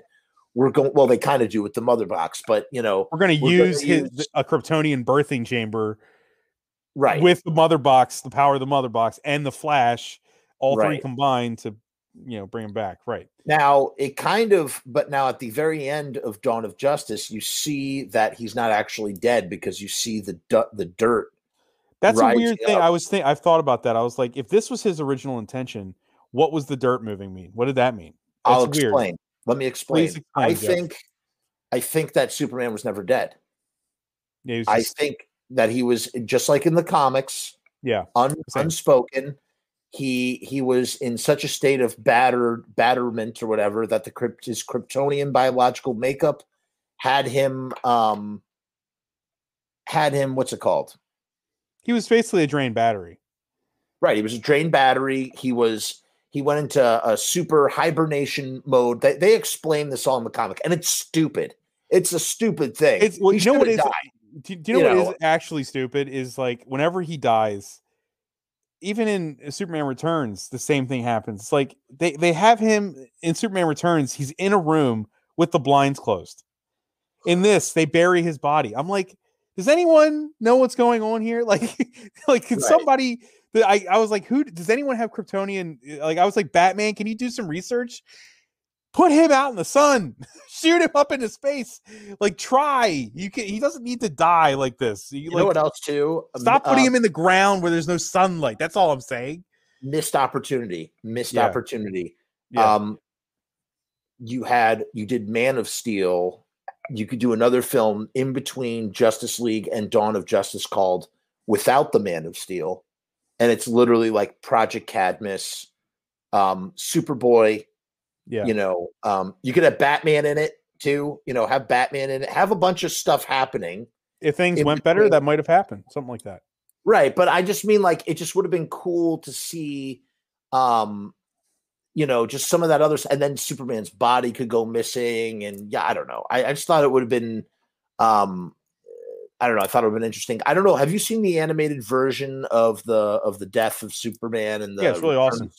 It's really awesome. It's really good. I thought they handled it really well. And the death and return. When you bring something up like that, that brings me to like not just the actual events of his death and everything, but like we talked about so much stuff we love. What do I hate about this? Once again, I feel like he doubles down on the thing I hate, which is, in this cut and even the stuff he added, the stuff he filmed, I was like, there's two things I hate about his Superman is that he's completely dependent in every way upon his love of Lois Lane, which is great. I love him loving Lois. That's not what's wrong. But it's weird when you actually have it, and you've drilled it into the mind of the audience in two movies, that with the loss of her would come his complete and total lack of morality and breakdown into nihilism and villainy. I was like, that means that the core of his character is rotten and it's broken even now. It is not and that's fine. It's a different Superman. Oh, no. You're wrong. Superman that actually. You're wrong. He gets corrupted by the anti-life equation too. Two things happen. Like, Jeff, I'm okay with the scene where he wakes up from the dead and he has a momentary lapse where he doesn't know who he is, because that can happen to a human being where they wake up out of a coma. Well, it just makes it more interesting than just being like him being like, "Hey, everybody, I'm right, back from the, I'm not saying that scene shouldn't happen. What I'm saying is, if Batman's having these, like in BVS, he has these constant allusions to what's going to happen, Superman becoming evil. And then you have the Flash thing where he's like, it's all Lois, Batman. And then you have this coda on the end of this movie, once again saying, if this went on, we would basically just go into another Superman is broken again and Lois is dead. Wait. And do we want to talk about that right now? Because I have a bunch of things I want to say about Sure. that. Well, let me finish. Okay. And then we'll get I want to talk about that. Sure. Well, basically what I'm saying is, I guess if you want to know why I hate I love Zack Snyder's Superman in design, actor, the physics, the music, all that stuff to me is fucking gorgeous, and I just love it to death. I love his suit. I love everything. Right. What I hate is that his Superman is so dangerous and mentally broken. Superman should be the picture of mental health. Superman is not broken. The world around him is broken, and it challenges him. That is what a proper Superman story should be to me. Right. That is not what this is. And like I've said to you, that is okay. But man, did he double down on it here. Like it keeps every movie, he just keeps going, no, it will never be the thing that you want it to be. I'm like, can you just, I thought you were going to, I watched this and I was like, dude, I thought you were going to like spend all these movies getting Superman to where he traditionally was. You're going to justify it like he has movie to movie with everything else. You know what I mean? Like he just doesn't. This coda that we're about to discuss once again just drives the knife in deeper and twisted. I'm like, at the end, I was like, why did this have to be Superman? It's just not him. Anyway, go ahead. I've said my piece on that. You know, I first of all, I love the idea that Superman goes bad in the future. I love the Flash warning him. I get it. Yeah, it's fine. I love all that stuff. If I had a good Superman and I had a different reason he goes bad, like it was just the anti-life equation that messed with his mind, I can deal with that. I don't like the Lois dying thing. I don't like that. I just don't think that that's enough reason for him to go evil. Superman wouldn't become somebody that Lois would not love after she died. That is not Superman. But his mind is corrupted by the anti-life that's fine. If it's corrupted by the anti-life equation, that's fine. Fine. You're saying it's fine, but you're really not fine with it. You just no, because I want Superman to be Superman for one movie, Jeff. One movie. Can I just have Superman be Superman? Can I just have it once? One. You know, okay. that like in a good movie, like Superman Returns. Yes, that's Superman. I don't like the movie that much. Can I have like a good Superman movie? I have to rewatch it. But that to me, that's the actual portrayal of a real Superman that I would love. But it's also like there's stuff about it I don't like. Where I'm just like, can we give Henry Cavill like where he's okay? He's gotten through all the I'm not going to kill anymore, and I'm happy, and I'm going to save people. I heard that he was, you know, when you said that they're not involved, I heard that they were. I heard that they might be involved in the future. Like, what is the deal? Is it 100%? Who do you mean they? Henry Cavill, is he 100% out? Like, for sure? They don't. I mean, I'm only reading stuff on websites. I don't know, but I think that the J.J. Abrams thing is going to happen, which is great. It's going to be like the J.J. Abrams thing. So J.J. Abrams is going to produce, not direct. He's going to produce a Superman movie starring Calvin Ellis, the Black Superman from the comics, which is awesome. Totally about it. Oh, yeah, very cool. Totally about it. And people that get mad at this shit, you get a life. But also, it's Calvin Ellis. He is from the comics. I want to see that.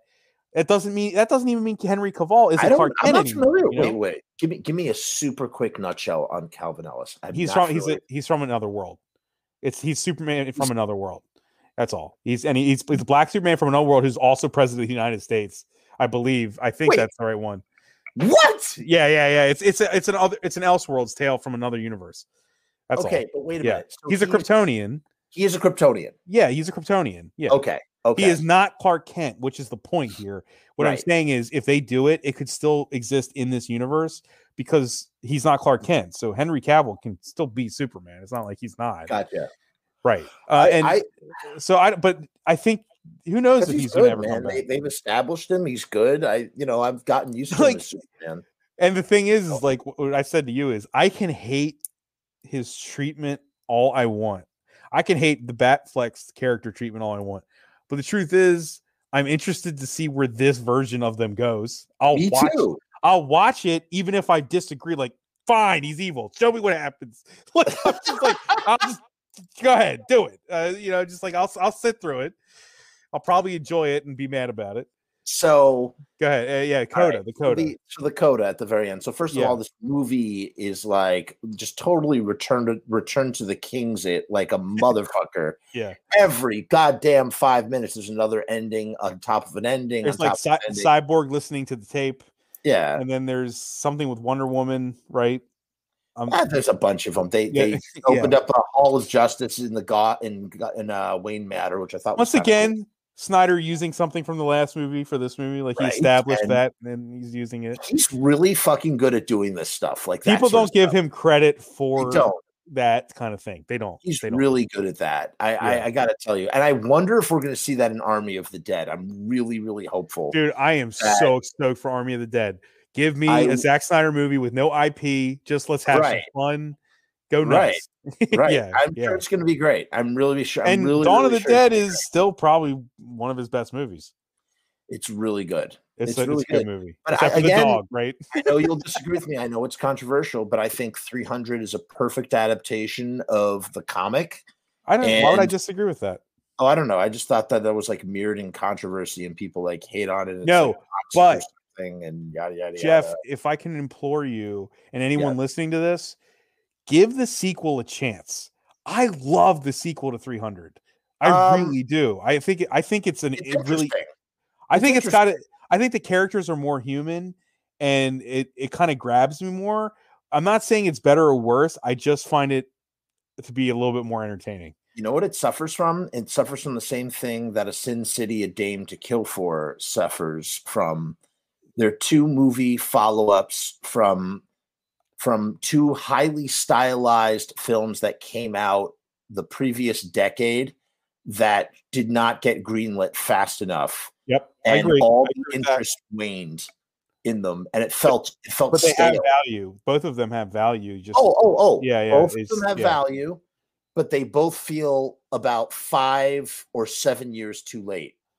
Totally. I'm not saying that it had a good marketing campaign or it was greenlit at the proper time. 300 Rise of an Empire was interesting. It's a sidequel, which I find interesting. It's a sidequel. What did you just call it? It's a sidequel. Yes. It is happening simultaneously with 300. Yep. And I was like, before and after. Right. And I was like, at the same time. I was like, I wish they advertised this aspect of it because it's not a sequel. It's like, here's your movie. What was happening over here? This is what was happening. You know what I say? I say, give me that fan edit if you can make it happen somehow. Would it ruin 300? 100%. Like that movie is exactly what it needs to be. But you could make the 3-4 hour cut of 300. If I want the kitchen sink immersive experience, give me that. I'll watch that. I'll check that out at least once. You know what I'm saying? I wish we got more sidequels in general. You know, people get so upset, like, oh, this character's dead, so we can't do a sequel. It's like, no, do a sidequel where, and do it soon. Don't wait. I don't know if that word existed. I don't know if I came up with it or if I heard it somewhere. I got to tell you, I think it's brilliant. Yeah. And if you did come up with it, like, you're a genius. I love that. I hope I did. I've been saying it for years because ever since right now, let's see ever since Spielberg's War of the Worlds came out, when that came out, I remember that movie specifically ignited something in my brain where I was like, I would love to just see this event and see other characters dealing with this day. And because you know how it's like the way that movie's handled, I was like, I would love to see more characters dealing with this exact same thing. And at the same time, that Tom Cruise is having his adventure.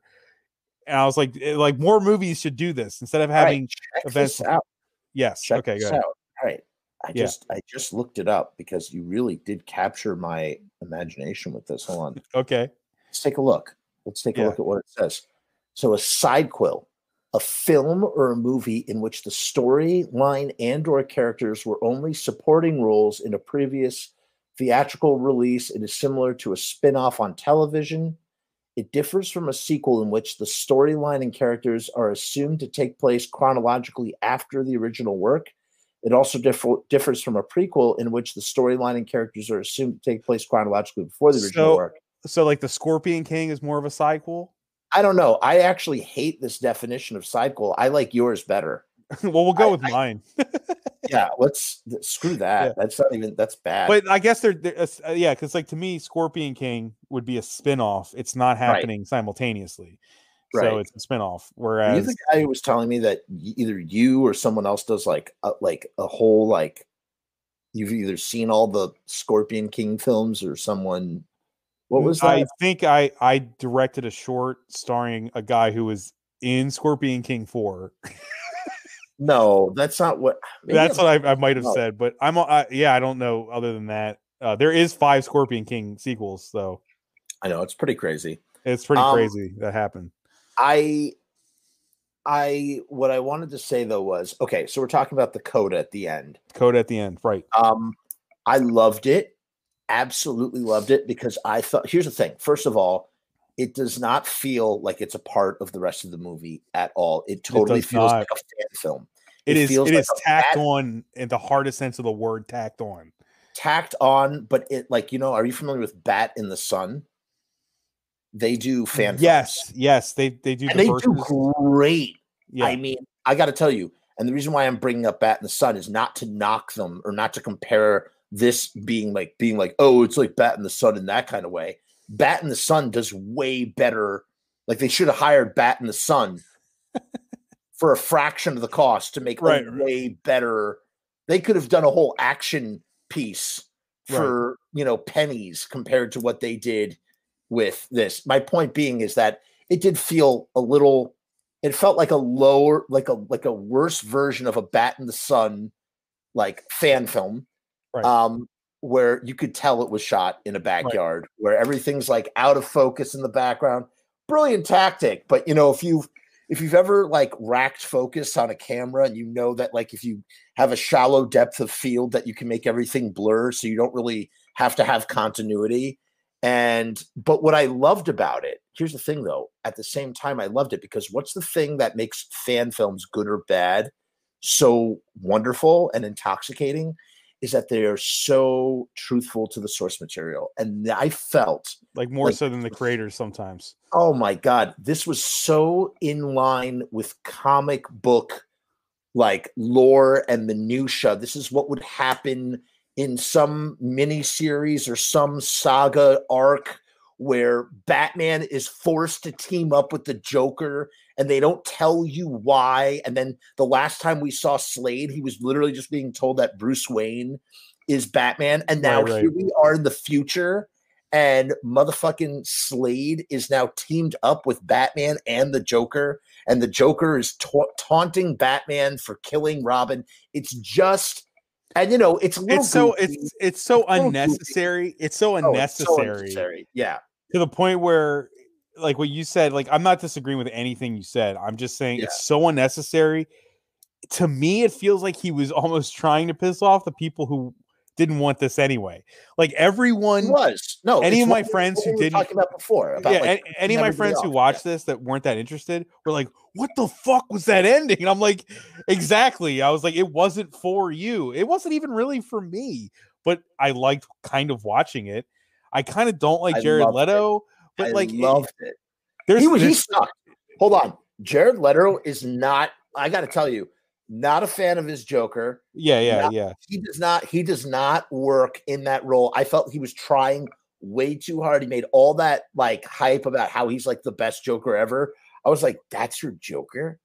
Like, really? Like, he was better in Suicide Squad, but I was like, outside of his Joker performance, once again, I still just can't get over how he would still be alive. I'm like, Batman would kill you. I love that Batman's like, I will kill you before this is through. Right. I love all the badges on his chest. I just not to sidetrack, but I was thinking about that with our last discussion. Like the bank scene with Wonder Woman, she straight up kills people in that scene. Straight up. Like not just the explosion part. Maxwell Lord. Oh, she killed Maxwell Lord. She's got to get out of the Justice League. No, man. She like throws that one dude into the wall, and there's like his neck like bends the other way. I was like, I was like, I guess Wonder Woman can just kill people. Is that what we're doing? Fine. Zack Snyder just changes the script, and he just doesn't. There's no fucks to give on his part about it at all. Like, oh no, you're a bad person. You're dead. That's like his philosophy, his Fountainhead philosophy, right? Just like you choose to commit sins, you are dead and nothing. Yes, So. but we listen. We made peace with the fact that this was a murderous or a semi-murderous Yeah, we did. Batman, or this was a Batman whose line in. And again, I would really wish they would just like focus on a story. You want to know something? Once again, it doesn't ever come up. I don't think Val Kilmer ever kills anybody in Batman. He doesn't. Forever. No, he doesn't. And you want to know what? They don't even mention it. It's not even like Alfred. I could never tell. Oh yeah, actually they do. They do because he has the whole thing with fucking Dick. The fucking pathos, the character, the whole thing of I gotta kill Harvey and get my revenge. Revenge will take you on a dark path. You'll take one life and then you'll take another and another and another. It's just so well done, and it's such a people hate on that movie. People hate that movie. I used to hate that movie. I don't hate it anymore. But I know you said you didn't, but I'm just saying. I changed my ways on that. Yo, like it's just that once again, I'm just reveling in how true Batman. It's still my third favorite. It's still my third favorite of the franchise. But I do genuinely enjoy it now. But you want to know what's funny is it's amazing how Nolan can actually like really enmesh. He's like, yeah, we're gonna make it all about like not taking lives, but then like at the very end, A's like, just because I don't take your life doesn't mean I have to save you. And right. and B, and B, I'm just gonna stop being Batman because I love you. I love you so much. So I'm gonna stop. We could do Batman. A whole show. I know. On The Dark Knight Rises alone, I just like hate it so much. I'll tell you what. I have been meaning to revisit these three films. I've only seen The Dark Knight Rises once. When I revisit all three films, I will let you know. And if you want to revisit them yourself, you can. Or if you know them more well, I'd have to rewatch them. Okay, if you want to come on here and we can just friggin' shit on these movies, I will shit on them. Sure, man. Because you know what? It's a thing where it's not like I'm not shit on them, but you know what I mean. It's that thing where it's like I'm happy. There's people who genuinely love this portrayal of Superman we're talking about. I don't want to take that away from them. I don't want to take it away. I'm one of those people. I am one of those people. Right. I don't want to take it away from you.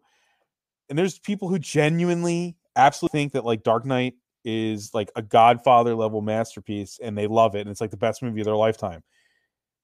Oh, Dark Knight. Sorry. I thought the movie. The movie. Yeah, no. I take back my metal horns. Metal horns gone. Metal horns no, gone. I meant the movie, the Christopher Nolan movie. And that's fine. Like, no, that, and you know, like, I don't want to take that away from him, but I like, you know, so I'm not, if I shit on it, I'm not saying it's not valid. It's still Batman. I don't like that version of Batman at all. I like Ben Affleck's version of Batman way more, and he kills people. So right.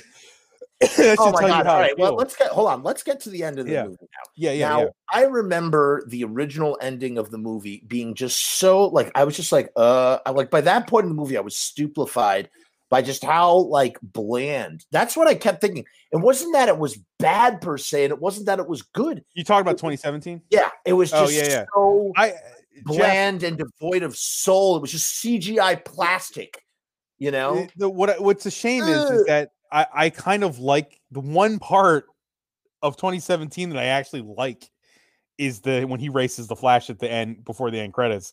Not that I'm saying it was executed well, but I liked the tone. I was like, this is kind of what I would want from all this. If I was going to make this movie, is this tone for this moment. Well, what about the subplot with the family in the house? And Oh, no, not that. I'm talking about the very, very, very end. Remember when Superman and the Flash, it's like from the cartoons. It's like literally from the cartoons where they're like ready to race each other, and it ends on the two of them in the splash page of the two of them racing each other. Like Superman's flying and freeze frames with him racing, and I'm like, that's I never saw that. Yeah, I remember that. There's a cartoon, the animated series where they're doing the race around the world and they're running on the water for charity. They're doing it for charity. For charity. And the 2017 cut, Joss Whedon ended it like that. I kind of dug that moment. I don't think it's properly fits in anything, but I liked it. Excuse me. You know, I'll never forget that. Before we talk about the ending of this thing, I will never forget there's a Justice League Unlimited where Flash can't slow his heart down or something, and so he's vibrating like he's permanently stuck with everybody moving so slowly that he literally can like live out the rest of his existence. Yeah. He's moving that fast. He's vibrating so quickly that he can't. Yeah, I just thought it was great cartoon. Great cartoon. So all those ones are great. Yeah, truly. But I love, dude. We didn't talk about Aquaman either. We got to talk about those two things. We can wrap this up. Because Aquaman is fleshed out a lot in this, and it would have been before his movie too. It would have been. He's good. Listen, he's good as Aquaman. I don't want to take that away from him. He's a great Aquaman. Talk about the shirtless male body porn, dude. Situation. I should have said this when we were talking about it. I was like thinking when I was watching it tonight, I was like, dude, look here. It's like a fucking bukkake scene with Aquaman. It's like slow motion foam just on his body. Yeah, dude. Like, I mean, just and it looks awesome. It looks awesome. Don't get me wrong. Pure guy porn, like just jumping into the water, objectifying the male form. He was great. Listen, he's a great Aquaman. He's good for pseudo comic relief. He's great with with the chemistry with the Flash. However, as I'm watching, I'm kind of reminded of there is a video of Jack Black with this ginormous bushy beard jumping out of a pool backwards. Right? No, I've seen it. You've seen that? Okay. Yeah. I saw that before they ever did any DC thing or whenever that came out. And to me, when I saw that, I said, that's my Aquaman. That Jack Black with that beard jumping out of a pool like that. And I said, it's like the brave and the bold Aquaman personality within Jack Black's body with big bushy beard. And I'm just like, give me that Aquaman. That's what I want. Jeff, do you know what one of my favorite unmade scripts ever is? No. What is it? It's the Green Lantern movie written by Robert Schmeigel, Triumph the Insult Comic Dog. You know who he is. Yes. One of the funniest human beings alive. I've always said Schmeigel's one of the funniest people alive. He wrote a Green Lantern script for Jack Black to star in it. And it was not no, it's real. F out of here. And it's Jack Black. He's not any character from the comic books. He's an average guy who happens to be worthy of wearing an OA ring. And like that was the whole premise of the movie is that do I remember hearing about this? There was a lot of clickbait articles like 10 years ago about it almost happening. It's a shame it didn't. That would have been it ended with him creating Christopher Reeve's Superman with the ring to beat up the bad guy because he was like, in the end, he was like, what would you do? What would a normal guy do?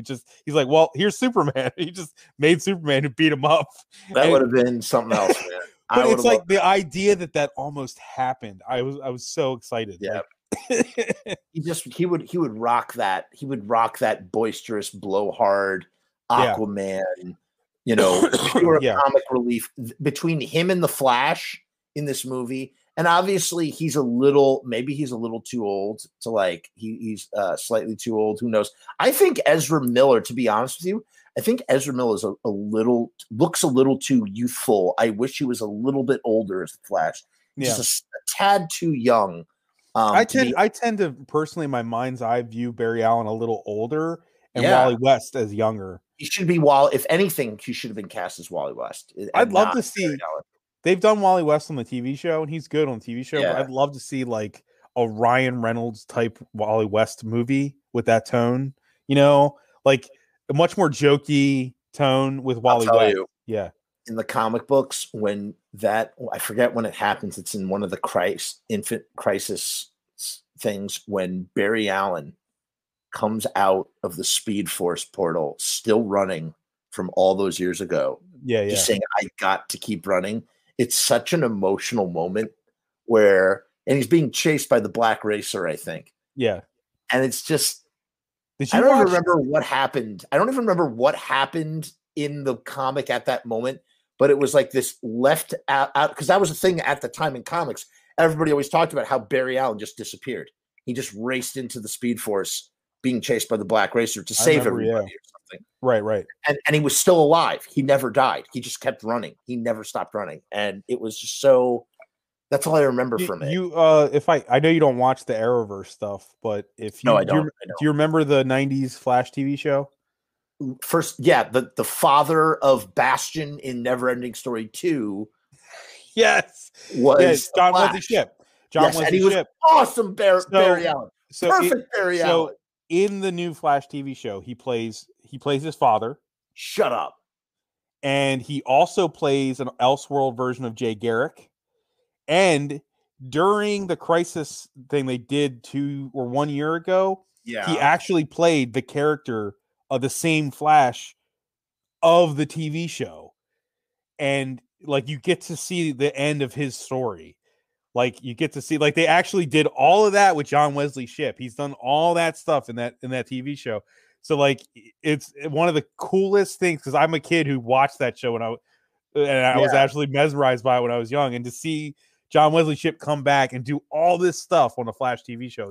There was a movie. There was a TV movie, I think, at first, and then it might have been. Well, dude, not only that, Mark Hamill comes back. Trickster.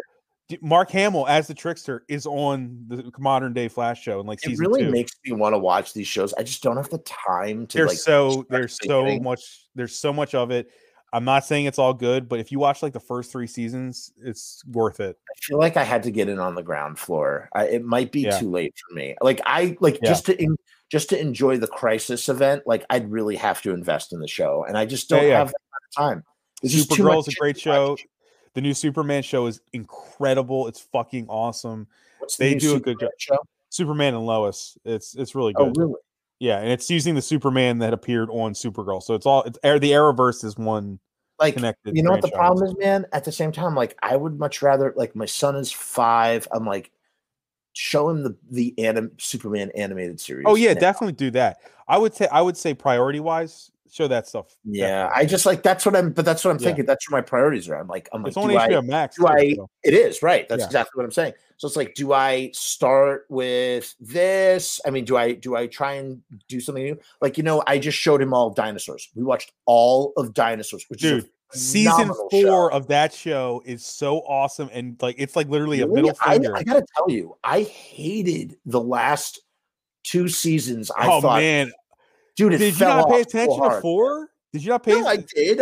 I know what they took like religion and everything to task, and they made fun. It was so good. I love that from the beginning. And you know why it worked better at the beginning? Because they tried to like really make it a dinosaur society, and after a while, it became like situational comedy using dinosaurs instead of doing like showing us all of these like socio-political issues, but in the world of dinosaurs, it turned into like a sitcom thing. Like season 4 is still my favorite one, but I can't tell you. I got to tell you, I'm a huge Family Matters fan. I think we might have talked about this briefly. Season 9 of Family Matters is some LSD stuff, man. I gotta get there. I'm stuck on season 3. That's probably my next. I'm not recommending you watch all of it. I'm saying go right to season 9. No. First of all, I gotta tell you, I rewatched seasons 1 and 2, which I remember very fondly from my childhood, and I gotta tell you, it not only was it a great trip down memory lane, but I used to always hate those episodes because I always wanted to get to the later episodes. Yeah. And now I have a fresh appreciation for what the show was originally about instead of being the local show. Right. Yeah. So it's cool to see how TV sitcoms can sometimes devolve into other things, Of course. Of course. Yeah. Like we have to wrap this up. We have to wrap it up. Yeah. But we have to finish. Yeah. We sort of talked about Aquaman a little bit. I feel okay about that. Is there anything else we need to add about Aquaman? I have the Aquaman stuff. I have nothing to comment on. I think that if this movie actually existed before his movie, it was a nice precursor. It was a nice little flavor of what was to come with his movie. That's about it. I mean, we got William Dafoe was in there and everything. The ending. And we didn't talk. Hold on. One thing about Steppenwolf, he had really cool armor. Yeah, he looked better. Yeah. The armor was better. He had the mind control armor device that came out of his armor. Yeah. What? Okay. Sure. The parademon situation with like kidnapping people to find this mother box was a little like annoying. Like a little weird. Yeah, I just didn't need it. Didn't really need it. We got to rescue the hostages. It felt very Unjustice League-ish. Like, give us something bigger. You know. I think he wanted them to have to do something small and like semi fail at it. Right. Together, but our big bad did not change the whole time. I thought with a 4-hour running time that maybe we would get some Granny goodness. Maybe we would get like kill Steppenwolf and then bring us another big bad in his place, culminating with seeing Darkseid. But you said it yourself at the beginning of this episode. You said this is what he originally intended. Right. I don't think back then there was a thirst to do what you're saying. Whereas if I think they were writing a movie now, they'd be more inclined to do that. Look what happened with like the online presence of WandaVision. Like people want that stuff, so they're probably going to start doing it more. Where like they probably have like go dive deep dives into comics characters showing up. But I don't think 5 years ago Zack Snyder or his team or Chris Terrio was thinking about that. We have to think like 5 years ago. Like 5 years ago, what were you doing? Right. Yeah. And then the ending happens. Batman kicks all kinds of ass in this ending. I was so stoked to watch him just like kicking Parademon's ass. He's using a gun and he's killing creatures with it. And it's just kind of like we lose the whole that whole stupid side plot, which literally made my mind melt. I remember it being so bad with this family that we don't give, who's living in a radioactive, like, why is this here? Why do we need this? The only reason, once again, like, I totally agree with you, but once again, I like seeing Superman saving a building of people and the Flash, like, looking over and going, oh, like, there are moments there where I'm like, if this whole movie was this, it could work, but it's not. It's a Frankenstein monster and it doesn't work. Yeah. You know what I mean? Yeah. Like, I get what you're saying, but like, it's a vibe. It's a tone problem, is it not? A little bit. And then the final fight, Superman comes in. He's in the black Superman suit. Love it. Fan service. I'm accepting. Total fan service. But I got to tell you, seeing Superman come in and just kick all sorts of ass and that was awesome. Yeah. It was just absolutely awesome. It had me. I was cheering. The blade, the portal. Yeah, the blade. The blade. Yeah, I loved how like Henry Cavill was just like, totally like douses the fire of the blade. Right. I was like, that's pretty awesome. Yeah, because we don't see ice breath ever. Right. And it just the whole thing. They kind of team up together to kick his butt. No, they cut off his head. They send it through the boom tube. But to not gloss over it, I like that Superman kind of like he opens the jar, but the rest of them smash it. Like it's all of them doing it together. Like Wonder Woman cuts his head off as he throws him through a portal. Right. You know what I mean? It was teamwork. There was a teamwork element there. Yeah. But I have to tell you, there's an element of teamwork in the Avengers that I feel like, and I'm not talking about necessarily the movies. I just mean in general. I feel like the Avengers operate on a much different level than the JLA. Yeah. And I feel like the JLA just don't work together in the same kind of way that the Avengers do. I don't know what I think that there's a more evenly matched power set in the Avengers, even though you have like Black Widow and Hawkeye. Sure, they throw it off, but like there's especially in Zack Snyder's version, obviously in this movie, it sets up the fact that Superman is going to carry the load of blunt force at all times.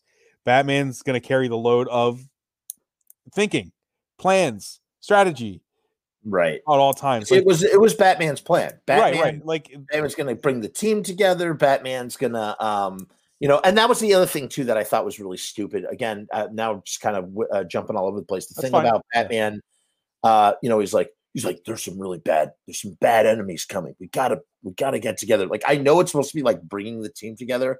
it just wasn't a very Batman Bruce Wayne kind of way. There was him being aspirational is very un-Batman like, and also the line he said where it's like they might have fought every evil person for the last 5,000 years, but they never fought us or whatever. He said something weird like that, and I was like, "Well, you're just okay. I don't know if you guys equal everything Darkseid's ever faced. Like, what are you talking about?" Right. We also, and then again, we see Darkseid for a brief moment. They stare at each other. It's epic. It's everything that was described to us when we didn't know that this was going to go down. It was epic. I was very satisfied and stoked. And what's up, Xander? Thanks for joining us, man. Appreciate Xander Scullion. That's a cool ass name. I think it's a cool name too. Yeah. Good to see you, Xander. It was cool. It was definitely cool for what it was and what it's supposed to lead to. Should we touch on that real quick? Do you know what the other two movies were supposed to be? I know. I only briefly read about like his plan that Batman and Lois would have a child eventually. While I have it right here. You have it. Then don't rely on my memory. I'm gonna pull this up real quick. Zack Snyder almost threatened to. Right, we didn't talk about this. We got to talk about John Jones too. Hold on. We did a little bit earlier. Remember? We did super quick. He was almost going to quit the movie because they tried to pull the Green Lantern scene. Right, we did kind of talk about this, and then they kind of shoehorned John Jones, which I was so happy to see the Martian Manhunter. I'm happy to see him, but it served no purpose. Jeff, no purpose. Did you find it really weird that the conversation between Martha Kent and Lois Lane was between her and Martian Manhunter? What the hell was that about? Well, I just thought that Marcia Kent was so out of place in this movie, period. But what I'm saying, the emotional resonance of that conversation is killed by the fact that it wasn't Martha Kent. It was Martian Manhunter. What was happening? He's been here since the beginning. He's in... Right. He's the colonel he's the colonel from Man of Steel. Right. No, I know, but which I thought was cool. The emotional resonance of those characters having that talk is just stomped on by the fact that it was not Martha. It's weird. That's true. Here we go. Sorry, I'm so yawny tonight. No, it's fine, man. Been up a long time. Zack Snyder shares the plot of Justice League sequels never to be made. So this is where we're winding down here. This is the secrets revealed, as the clickbaity title says. Here they are. However, in an interview with Vanity Fair, Snyder did reveal what the sequel films might look like for the next two parts of what he said. This is where I got that whole thing about the 5-film series, or as he says in an interview, a 5-part trilogy. He said that his version of Justice League is the middle of a story that began with the Man of Steel and Batman versus Superman, which is why I said what I said about Endgame, and then you corrected the course by saying it was Infinity Gauntlet, of which I agree. Right? Yeah, it's the middle of a story. So, right. Yes, we agree. So, yes, Cyborg all the way. Absolutely right. At least Martian Manhunter didn't tell Lois she was thirsty. That would have been awkward. Yes. So he's saying it's a 5-part trilogy. What did you call an actual 5-part trilogy? It's not a quintology. It would have been a quintology. He said that his version of Justice League is the middle. Hold on. Snyder said that Lois Lane is the key to foreshadowing the next two movies he had planned for the Justice League. Darkseid comes to Earth. Superman says to Batman, guard Lois. This is a war between me and Darkseid. If you can help me as a friend, keep Lois safe. Meanwhile, amid alien attacks, Luthor unites with the Invader, which totally, again, I think that works for me. Luthor tells Darkseid that the key to Superman's weakness is killing Lois Lane. That works with Dawn of Justice. Makes perfect sense to me as well. For the characters he has laid out, it does work. For the characters he has laid out. Exactly. Zack Snyder's Justice League. Right. Yeah. Batman fails. He hesitates. They were in an argument. That is to say that Lois dies because Batman becomes distracted. Snyder said that for the third Justice League film, he wanted to take a more comic book approach and reposition everything within alternate timelines. What happens in the post-apocalyptic world is Cyborg works an equation to use a mother box to jump Flash back in time to warn Bruce about this moment where he didn't have the courage to sacrifice himself to save Lois, which is what we see in Dawn of Justice.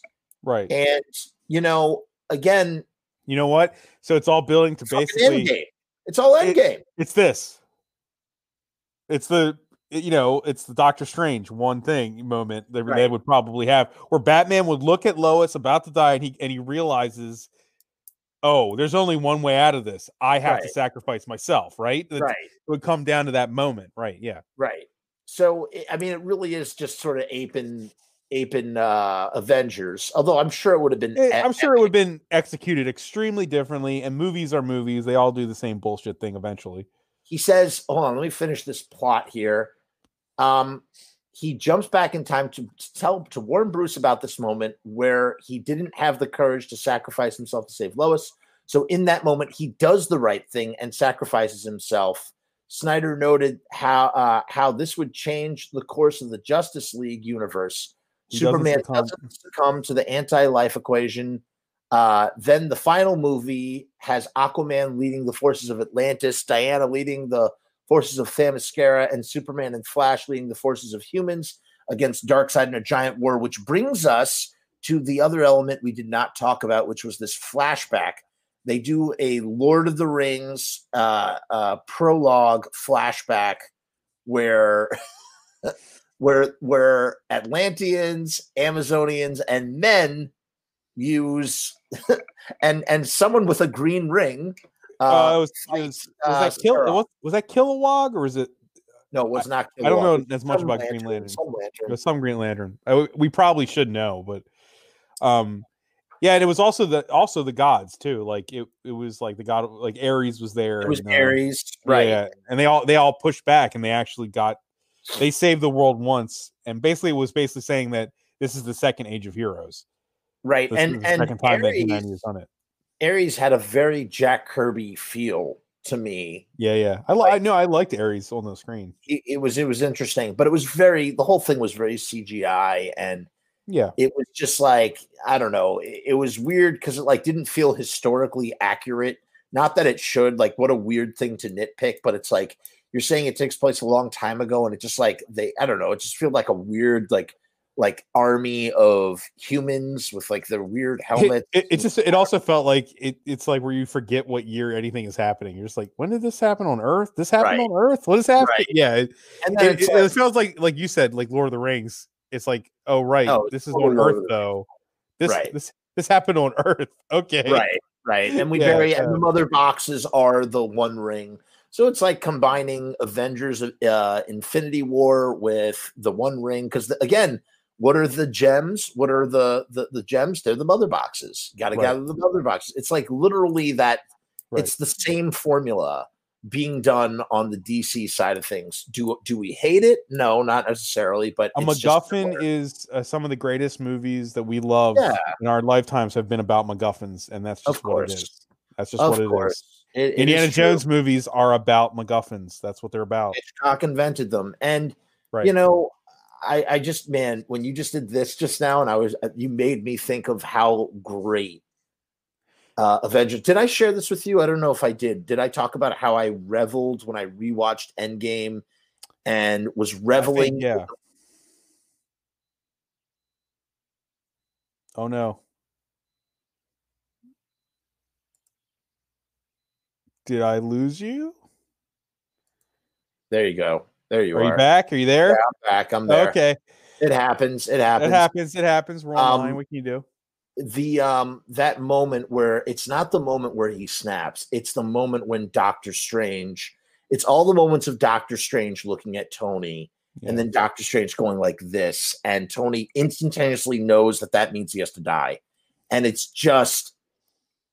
Oh, it's so good. No, that's like why you go to the movies, like right there. Like that moment. But it's just so, but it's also just so comic booky, and it's just so, and and why are we talking about this and not DC? Because it's like a compare and contrast of something done so right with something that has been hobbled and sort of like cobbled together and done as many things that were done as afterthoughts. And overall, Zack Snyder, I know we were very critical, but Zack Snyder's Justice League is an overwhelming success. I would like to see. I would say for what the people who wanted this, I think got exactly what they were asking for, 100%. And it was a try for them. It is a 100% triumph. It is not for a lot of people. It's not for a lot of people. Right. It's self-indulgent. It's really long. It doesn't have everything that is in it. Doesn't need to be there to tell the story. I'm straight up. Right. But it is exactly what they asked for, and they get it. So that's success. You're right. Yeah. I got to tell you, this is my third of 4 shows this week. Tomorrow night, I am doing a deep dive on Rent. Just the show or the movie or what? The show and the movie. I am a big fan of the movie. I've never seen the show. And a couple of Chris, Chris. Which Chris Etheridge, I think is. Oh yeah. I know Chris. I don't Chris know and him. Rakafet or we are friends on. We are friends on Facebook. That's through film circles. Right, through film circles and various crossing paths in various ways and shapes and forms. Does he hate Rent? And you're like gonna? We're just gonna talk about it. But he is on my side. He likes the movie more. I saw the movie first. That was my first exposure to Rent. Right, yeah. And I just think the movie's brilliant. I love musicals, and I just think the movie is. Dude, brilliant. I once saw last Little Shop of Horrors on like an off-Broadway thing here in Baltimore, like the nice and awesome. I was like, I couldn't take it. I was like, because the movie's one of my favorite things to ever exist. You couldn't take it? No, like I know. I'm saying I saw a live performance of Little Shop.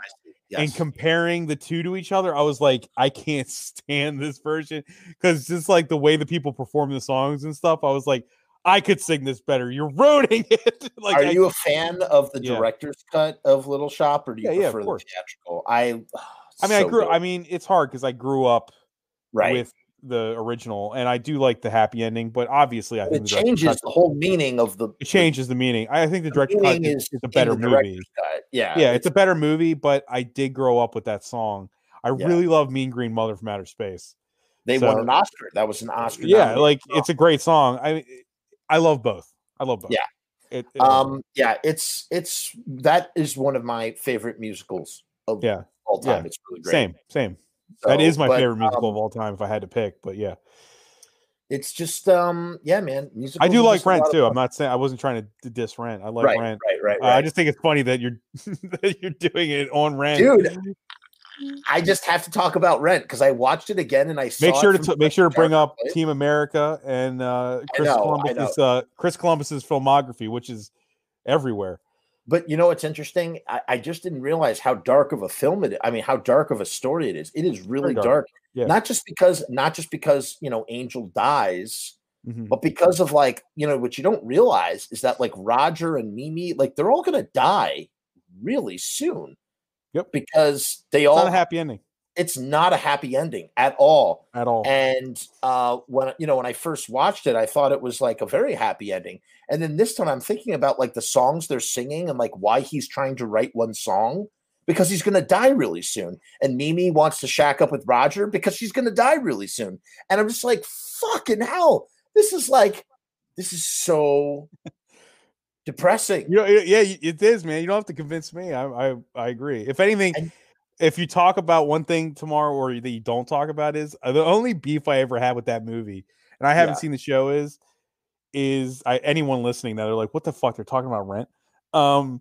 Is that Mark as a filmmaker, the film he makes at the end, I'm like fucking Bolex. Well, I'm like, yeah, he used the Bolex, but in the end product of that film, I'm like, I remember seeing that movie, like, what was it, 15 years ago? And I'm like, yes, that's not a film. That's just that's like a home video. I was like, this is nothing. Right. I was mad at just that. I was like, that's what a film is? I just love how, like, he carries around a camera that can only shoot 3 minutes, and he has to be very selective with what he shoots. And he only can shoot 30 seconds at a time. And 15 of the 30 seconds aren't going to be in sync because it's a spring motor system. Right. You know, it's just really funny. But I think Rent is the perfect place to end this show. I want to thank you so much. Like, thanks that's for having me, man. These conversations, man. And yeah, dude, I'm about it. You know? But this was great. We'll do something again in the future when man, we'll definitely do. We'll figure it out. We can talk about it. I feel like we could talk about any movie basically. So we really could. And if you ever get an idea that you think would be good, you pitch it to me. And if I like it, you come on. Sure. If I can riff on it, we'll do it. We'll do it. Because like Absolutely, I said, man. I try to do this every day that I can, you know, but right now I have to rest my voice because I'm going to be doing a lot. We have been talking for like 2.5 hours. So 2.5 hours, but I guess I can't. I was going to say I've been talking all week, but that doesn't really count because I feel like every day your like voice resets, right? Like when you go to sleep, like to some degree, I think you can tear it up. Like singers tear it up after a while. Yeah, you know? probably doing a little wear and tear as the. Yeah. I did 9 hours. I streamed 9 hours last week, and this week might be close to 9 hours too. So holy shit, dude! I am logging. You're a machine, man. Dude, it's exploding. My channel is exploding. I'm really seeing a lot of growth. That's good. The only way it's going to grow is if I keep doing more. Keep hitting it. Yeah, you got to keep hitting it, man. Got to keep hitting it. Keep doing it. I don't want to go back to a day job. I want to do this. So hey, you know, I share when I can. So yeah. Listen, Bob, have a wonderful night. Thank you so much for joining us. Like, subscribe, share. Check out the Thunder Grunt Podcast Network as well. Yeah. Loads and loads and loads of stuff. Bob does a whole thing. We should have done this at the beginning, not at the end of the show. Bob does a screenwriting podcast with Jimmy George. And who else is on that? So I do. My podcast is called Thunder Grunt. It's multi-shows. The show that people listening to this would be interested in maybe is Writers Blockbusters. Right. It is a script show with Jimmy George of WNUF fame and Jamie Nash, he's written movies with the director of the Blair Witch Project, Edward Sanchez, and he also just wrote an official Save the Cat book. So I'm doing a script show with two guys who are very pedigreed and know what the hell they're talking about. I'm the straight average guy. They're just bring the audience in. Jimmy has his own business. He does something called Script Butcher. He's a consultant. He's great. And he's so good at what he does that he does it full time now, and he's usually booked out of the wazoo. Yeah, Script Butcher is great. Jimmy, he's so dedicated and he knows what he's talking about. These guys are just amazing. Let me tell you. Really are. Are. So if you follow, and also if you want to just watch my shit, you can go to youtube.com/thundergrunt. That's my personal channel. youtube.com/thundergrunt. Podcast is all the podcasts. Thunder Grunt. Hold on, I'm putting it in the thing so you know that is the spelling. Thunder Grunt right there. That's what it is. Yeah. All right. You know what? Maybe I'll link it in the comments if Facebook doesn't erase. I'll just put it in the description. Whatever, man. All right. Cool. Have a good one. Peace and hair grease. Oh, I always do that.